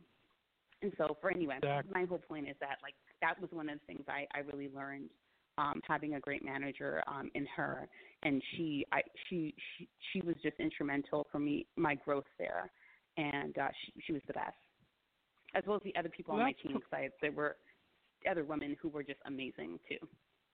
So shout out to terrific. Ashini I mean, that's and exactly to, one of my questions. I mean, Sherry. You were on top of exactly. I think you're reading my mind there, Dafina, because that was one of my questions: is what do you think are some of the most important lessons you've learned over time? And it sounds like the mentorship is a big part of it. How do you think your work has evolved over the years because of these great managers? I feel like one of the best things I learned, especially from like the team that I worked with on Nickelodeon, is diplomacy, or something that I'm still learning to work at, to be honest with you.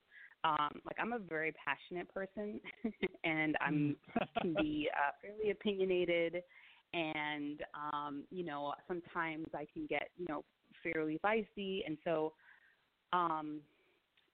and I think those are great qualities. I like them about myself, but also sometimes, the things that that are helpful to you can also be the things that are your weaknesses, if that makes any sense. Sure. And so I think that they were really helpful in terms of helping me learn how to things done and work with people, even if you don't maybe see necessarily eye to eye, right? Or how to talk to people in a way so that they can understand where you're coming from, and that you can understand them better to get to a win. Right. That's something that I think is really important in this industry because you do need allies.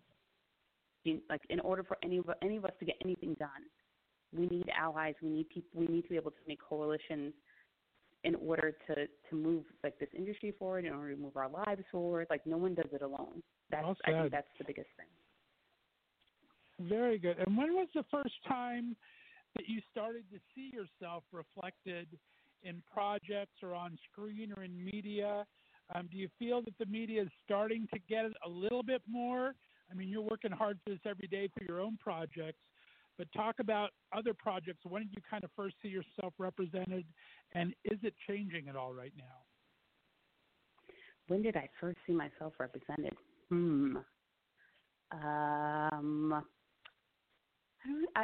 That's an interesting question. I feel like that's so absolute. I mean, there's things that I absolutely love that are out, but I can't remember the first time I felt like I've seen myself represented.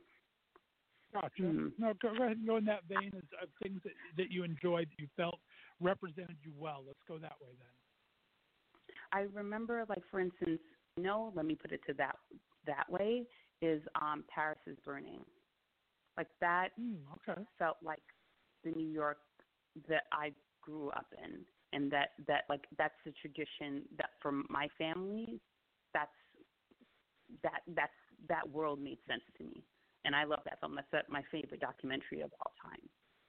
Because my mother came out when I was 8 years old, so I've primarily lived in being queer has been a part of my upbringing.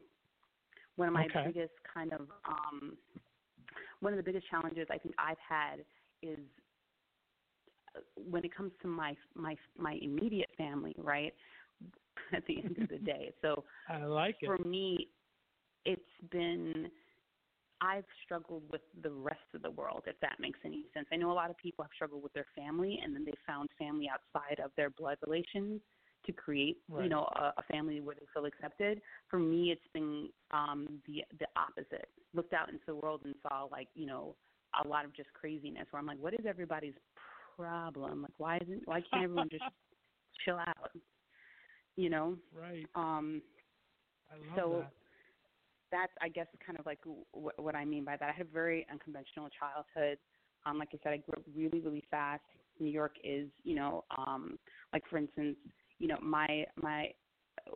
when my parents broke up, the part of that had to do with the fact that my father was addicted to crack cocaine at the time.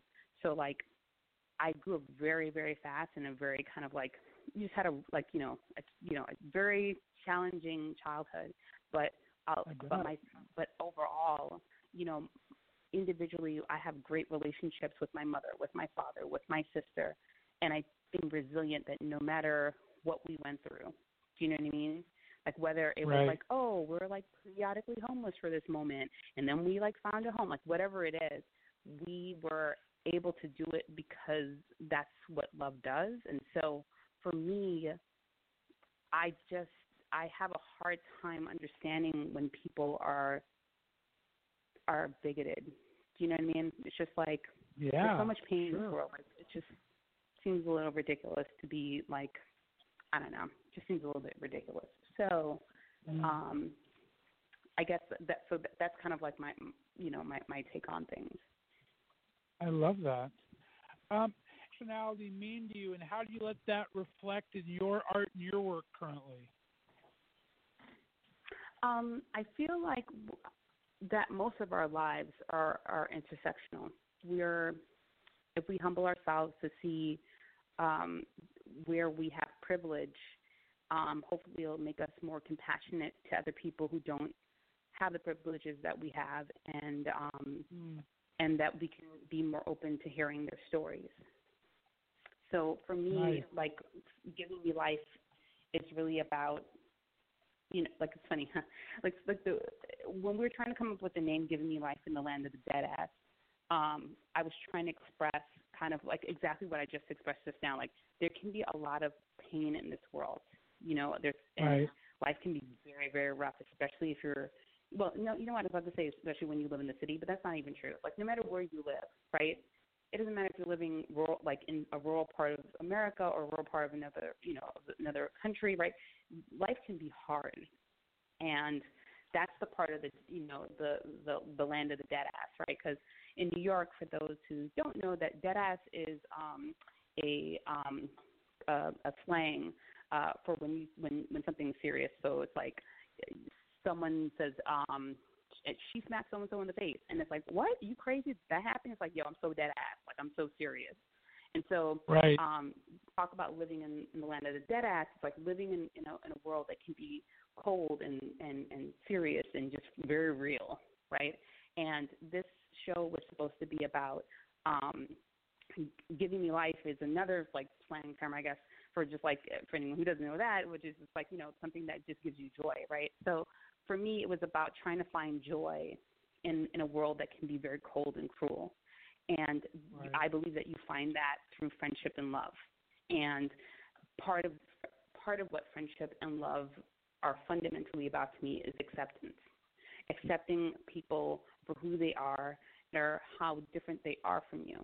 And I think that for a lot of us, we struggle to find that in other people, because we live in a world that, people can be controlling and crazy and wanting to tell other people how to live their lives, so intersectionality to me is just super important because I do think that hopefully it humbles us to be like, you know what, in this situation, I may be disadvantaged, but, in another situation, I actually am in a position to stand up for someone else's rights, and I think that we all need to do that.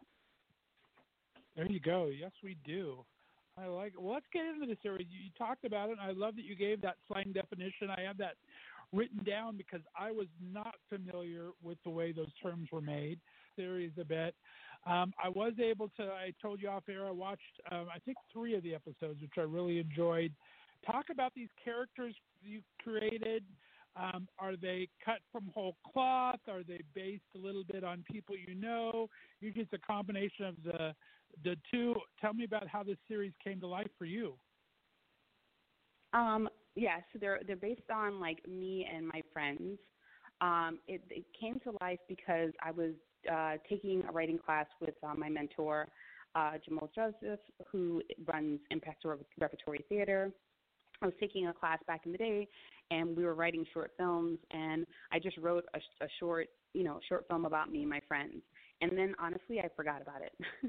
I started working at Viacom, and I was just like, like living my full life. And a fellow friend of mine who's also a screenwriter, we went to dinner, and he gave me this script, and he's like, does this look familiar? And I was like, what is this? So I'm flipping through it. I'm like, oh, this is funny. And I was like, wait a second, this joke sounds familiar. And then I, like, turned to the front. I was like, oh, I wrote this. Oh, my gosh, a while back. That's crazy. And he was like, I think you should turn it into a digital series. And I was like, really? He's like, yeah, I love the characters. I think you should go ahead and do it. And I was like, do you think anybody might be interested? So that's what I did. I know it sounds crazy, but, like, it left my mind. And in writing them, in my writers group, people were responsive to it. Each of the characters have a little bit of me in it. I feel like actually all of them do, but a lot of them also have, like, other people who are really close friends of mine, and a lot of stories are based on from the show are based on things that we've done or gotten into, the shenanigans. So, yeah.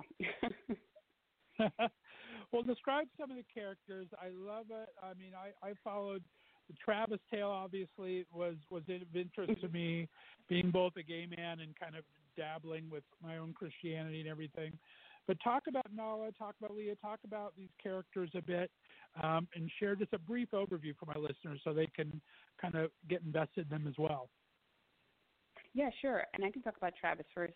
So Travis is a gay Christian, and his scenario for the episode that he's in is that he is dating someone, and they get invited to a kind of like a potential orgy situation, a potential, like, fun situation, and he has to decide about, how he feels about that, considering his Christianity. So that came up because my mother, like I mentioned before, is queer, and she's also a practicing Christian. She goes to and that's, like I said, that's what I grew up with. So gotcha. for me, this is like a perfect example of intersectionality. When I first wrote the script, I had brought it to a writer's room. To a writer's group that was for the. I had visited a writer's room.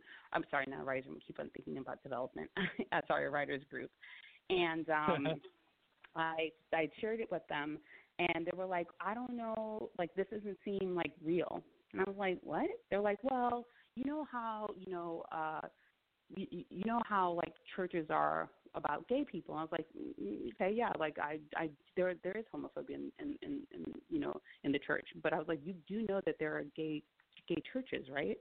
And we got into this whole thing about how they wanted the story to be about the homophobia that he faces in his church. And I was like, but that doesn't make any sense if he goes to a gay church. I was like, what are you talking about? So right. it became this whole argument about how, like, and this also happens, like, whenever there's a black character in the story. It's like, well, can't their story be about racism? I'm like, not all black people and Latinx people want to talk about racism all the time. We want to be human too. Like, we want to be able to tell stories about whatever the story is about in the context in which our lives are taking place, and be able to talk about our humanity within that context. And it was like a full-on argument, like to the point where we never actually got to talk about the story. It was about whether or not you could be gay and also black and also Christian all at the same time. You know what I mean? And It was just like, it was so ridiculous that I was just like, that's it. I refuse to have this conversation with you all. Like, obviously, you're neither Christian. Like, and also I was having an argument with people who are not practicing Christians, which to me is also kind of crazy talk, because they were talking about their stereotypes about how they feel about Christians. And I'm like, you're not gay and you're not Christian, so what are you talking about right now? So I just was like, I'm done. So the Travis story came from, like, yes, like, there are always going to be coming out stories, and that's great. And there's always going to be slave stories, and I guess that's great too. Like, whatever people are into those narratives that we go to a ton, like, I get it, and I hear it, and I celebrate it. But life happens after you come out. Just like life happens after black people stop being slaves. Like, life actually happens. And to me, I just think it's so important that people get to tell the diversity of their stories, and we're not just, like, tropes to be, like, put out there to talk about some form of injustice, and that's our whole point of being in a story. Because it's not. Our whole point is to be human, and the injustices that we face are wrong because they're wrong, because our humanity should be respected.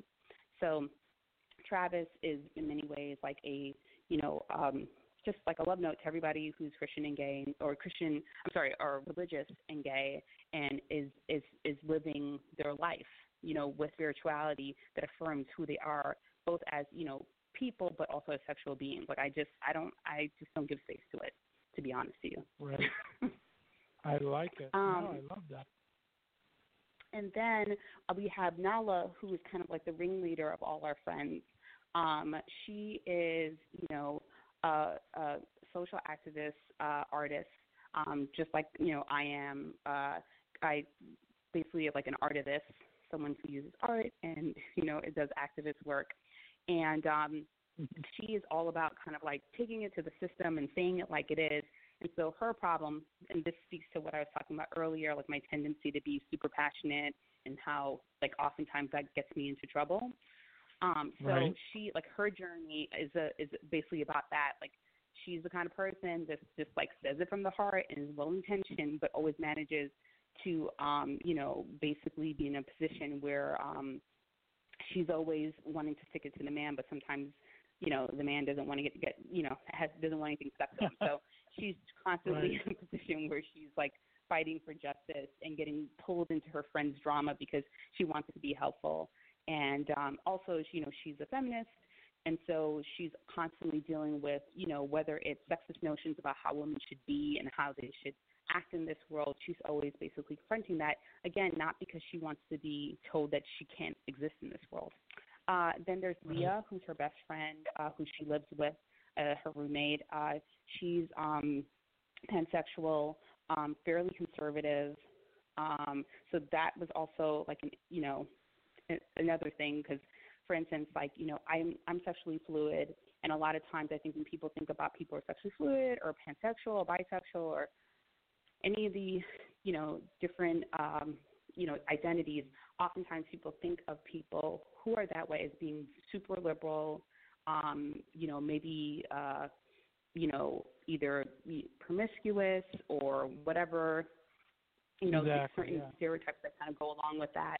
And, you know, I wanted to explore like a character who's actually fairly conservative, but they are pansexual. And the thing is that I have a ton of friends who are like that, but their stories are never told.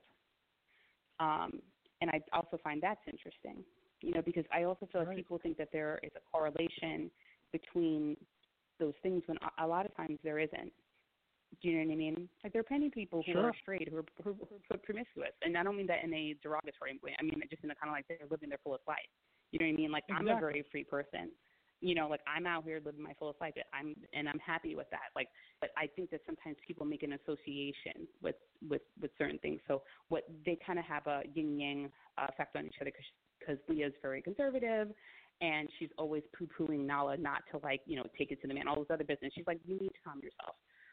So she's more concerned with how people perceive her because of her pansexuality. So there's that dynamic there. Then there's another friend named Jess. She is gender queer in terms of how she presents, and so she's a little bit masculine of center, and she's fun and just wild and crazy, but she also happens to be a middle school counselor. And then there's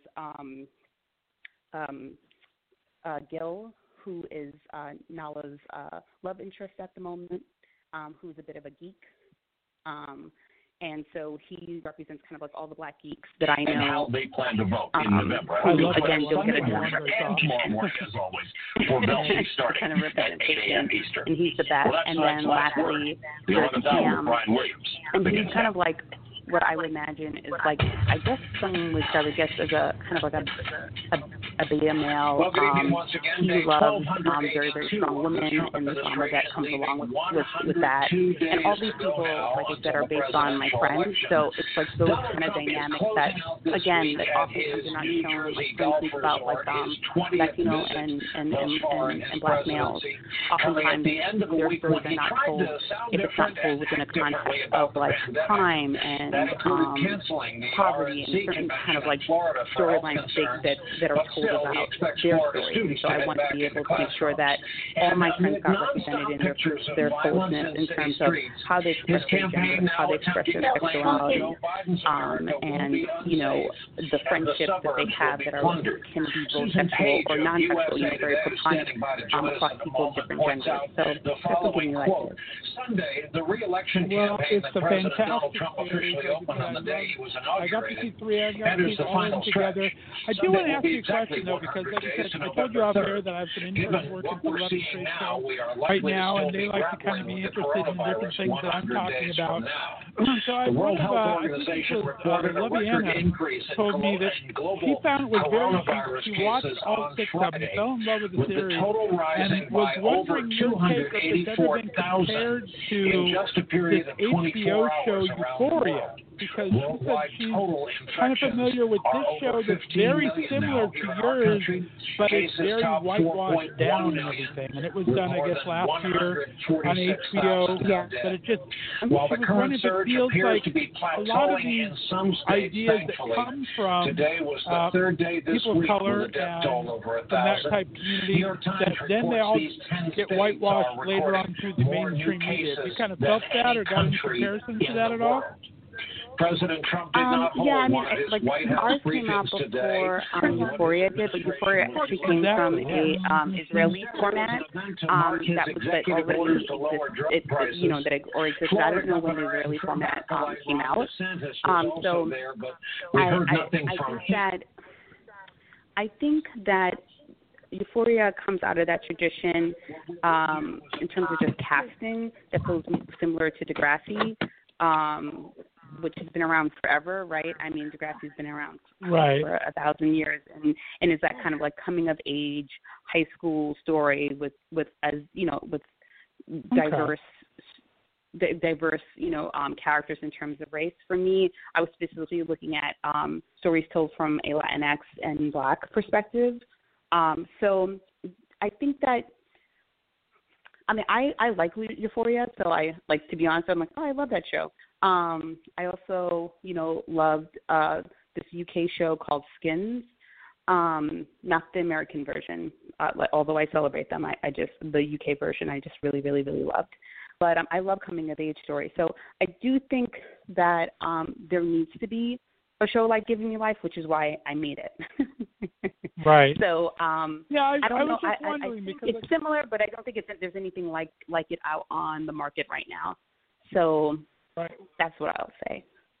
I just want to check because I didn't know anything about it, and she just wanted to see if it felt like there was an appropriation of some sorts because she was wondering, just from her perspective, because she thought yours was so original and so more well-rounded characters, I guess. And I haven't seen the show, so you say it's good, and I take your word on it. I don't really know the show at all, but she was just felt that yours was such a strong lead-in to it that she was wondering if you kind of felt anything between the two. So that's interesting. Okay. I appreciate I guess the kinship in terms of just the topics and, that sort of thing, but I do think that they're kind of play different lanes. Do you know what I mean? Like, for instance, like when we look at stories, and this also has to do with the fact that I'm telling a story about people who are, like, in a city together and living from my own personal life, right? So I'm talking from a particular community that my stories are coming from versus, say, like, Euphoria takes place in basically a suburb. And I don't know anything about coming up in the suburbs. I don't know what it means to, for instance, come up where I'm a minority in my own community. Does that make sense? Like, I didn't know what it meant to be a minority in any particular space until I went into the industry, to be honest with you, because I was mostly surrounded by people who look like me. And so my story is more about that. And I don't think there's enough of that. Like, you get to see that with, say, like Pose, right? We're seeing where we can see people all together in their community, living their full life, trying to, like, live their dreams. And I think, those stories also need to be told, not just, Euphoria. There should be space for all of us.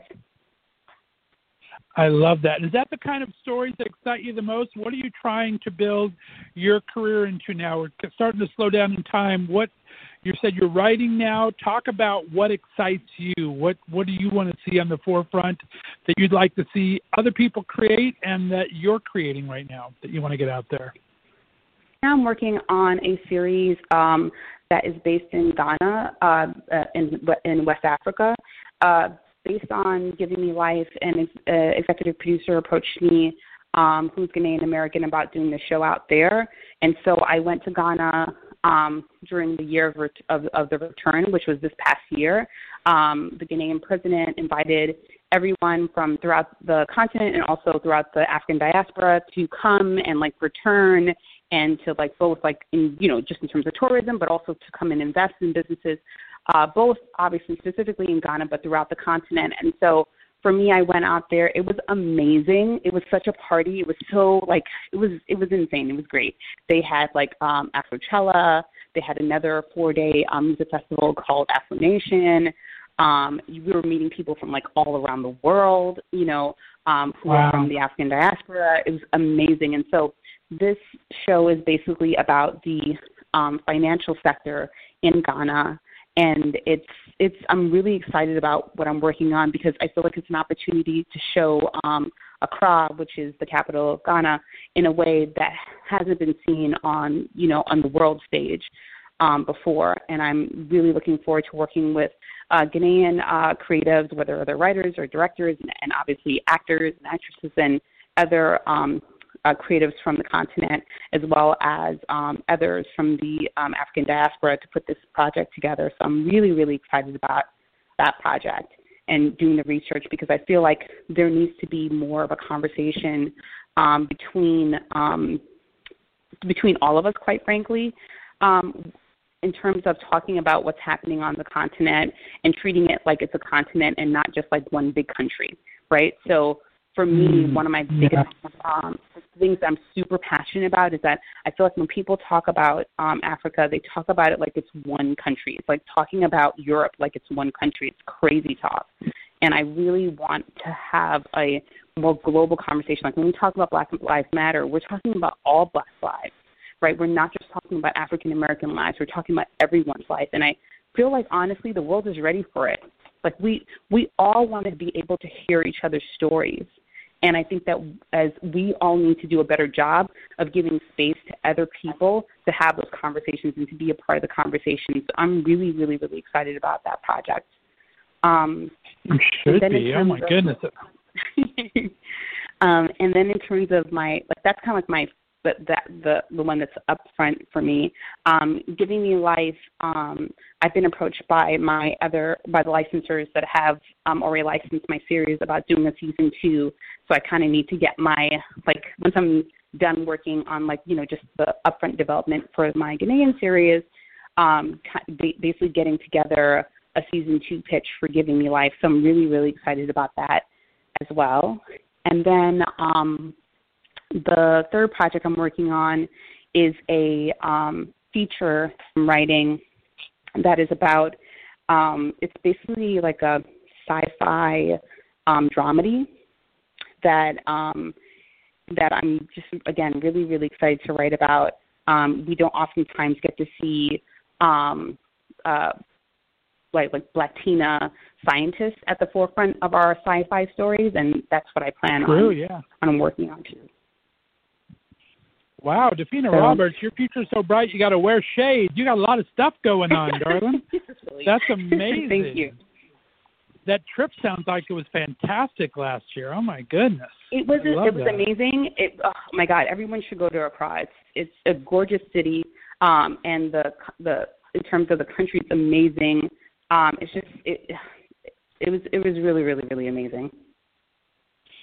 Well, we are running out of time, and I have a whole other page of questions. We're going to have you back real soon because I didn't get to talk about Broadway and your show you worked on there, MTV. So we got to have you back again real soon because you are an amazing person to speak to. Thank you so much for coming on the show.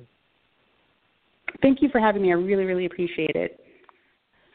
Let everyone know where they can find the series. I mean, it is on YouTube, but you can actually see the character and the cast and the creatives on the actual website. Give that, and then let them know where they can follow you on social media. Sure. You just have to go to gmlseries.com for the series. That's the easiest way to watch it. So that's Giving Me Life, gmlseries.com. And then for my social, it's on Instagram and also on Twitter. It's The Mighty Dero, The Mighty Dero, TheMightyDro. And on Facebook, it's just Dafina Roberts. Fantastic. Dafina Roberts, thank you so much. Come back on the show and let us know what's going on in these projects as they come along. And we got to catch up with so much other stuff I have to ask you about. I appreciate your time, my friend. Thank you so much again. I really, really appreciate you giving me the time. I thank you so much, and I really love the show, so I really, really appreciate it. Thank you so much. Well, stay on the line for me. We're going to play out with a little bit of Rhett Madison. This is Fleas, and you're listening to Left of Str8 show right here on the Left of Str8 Radio Network.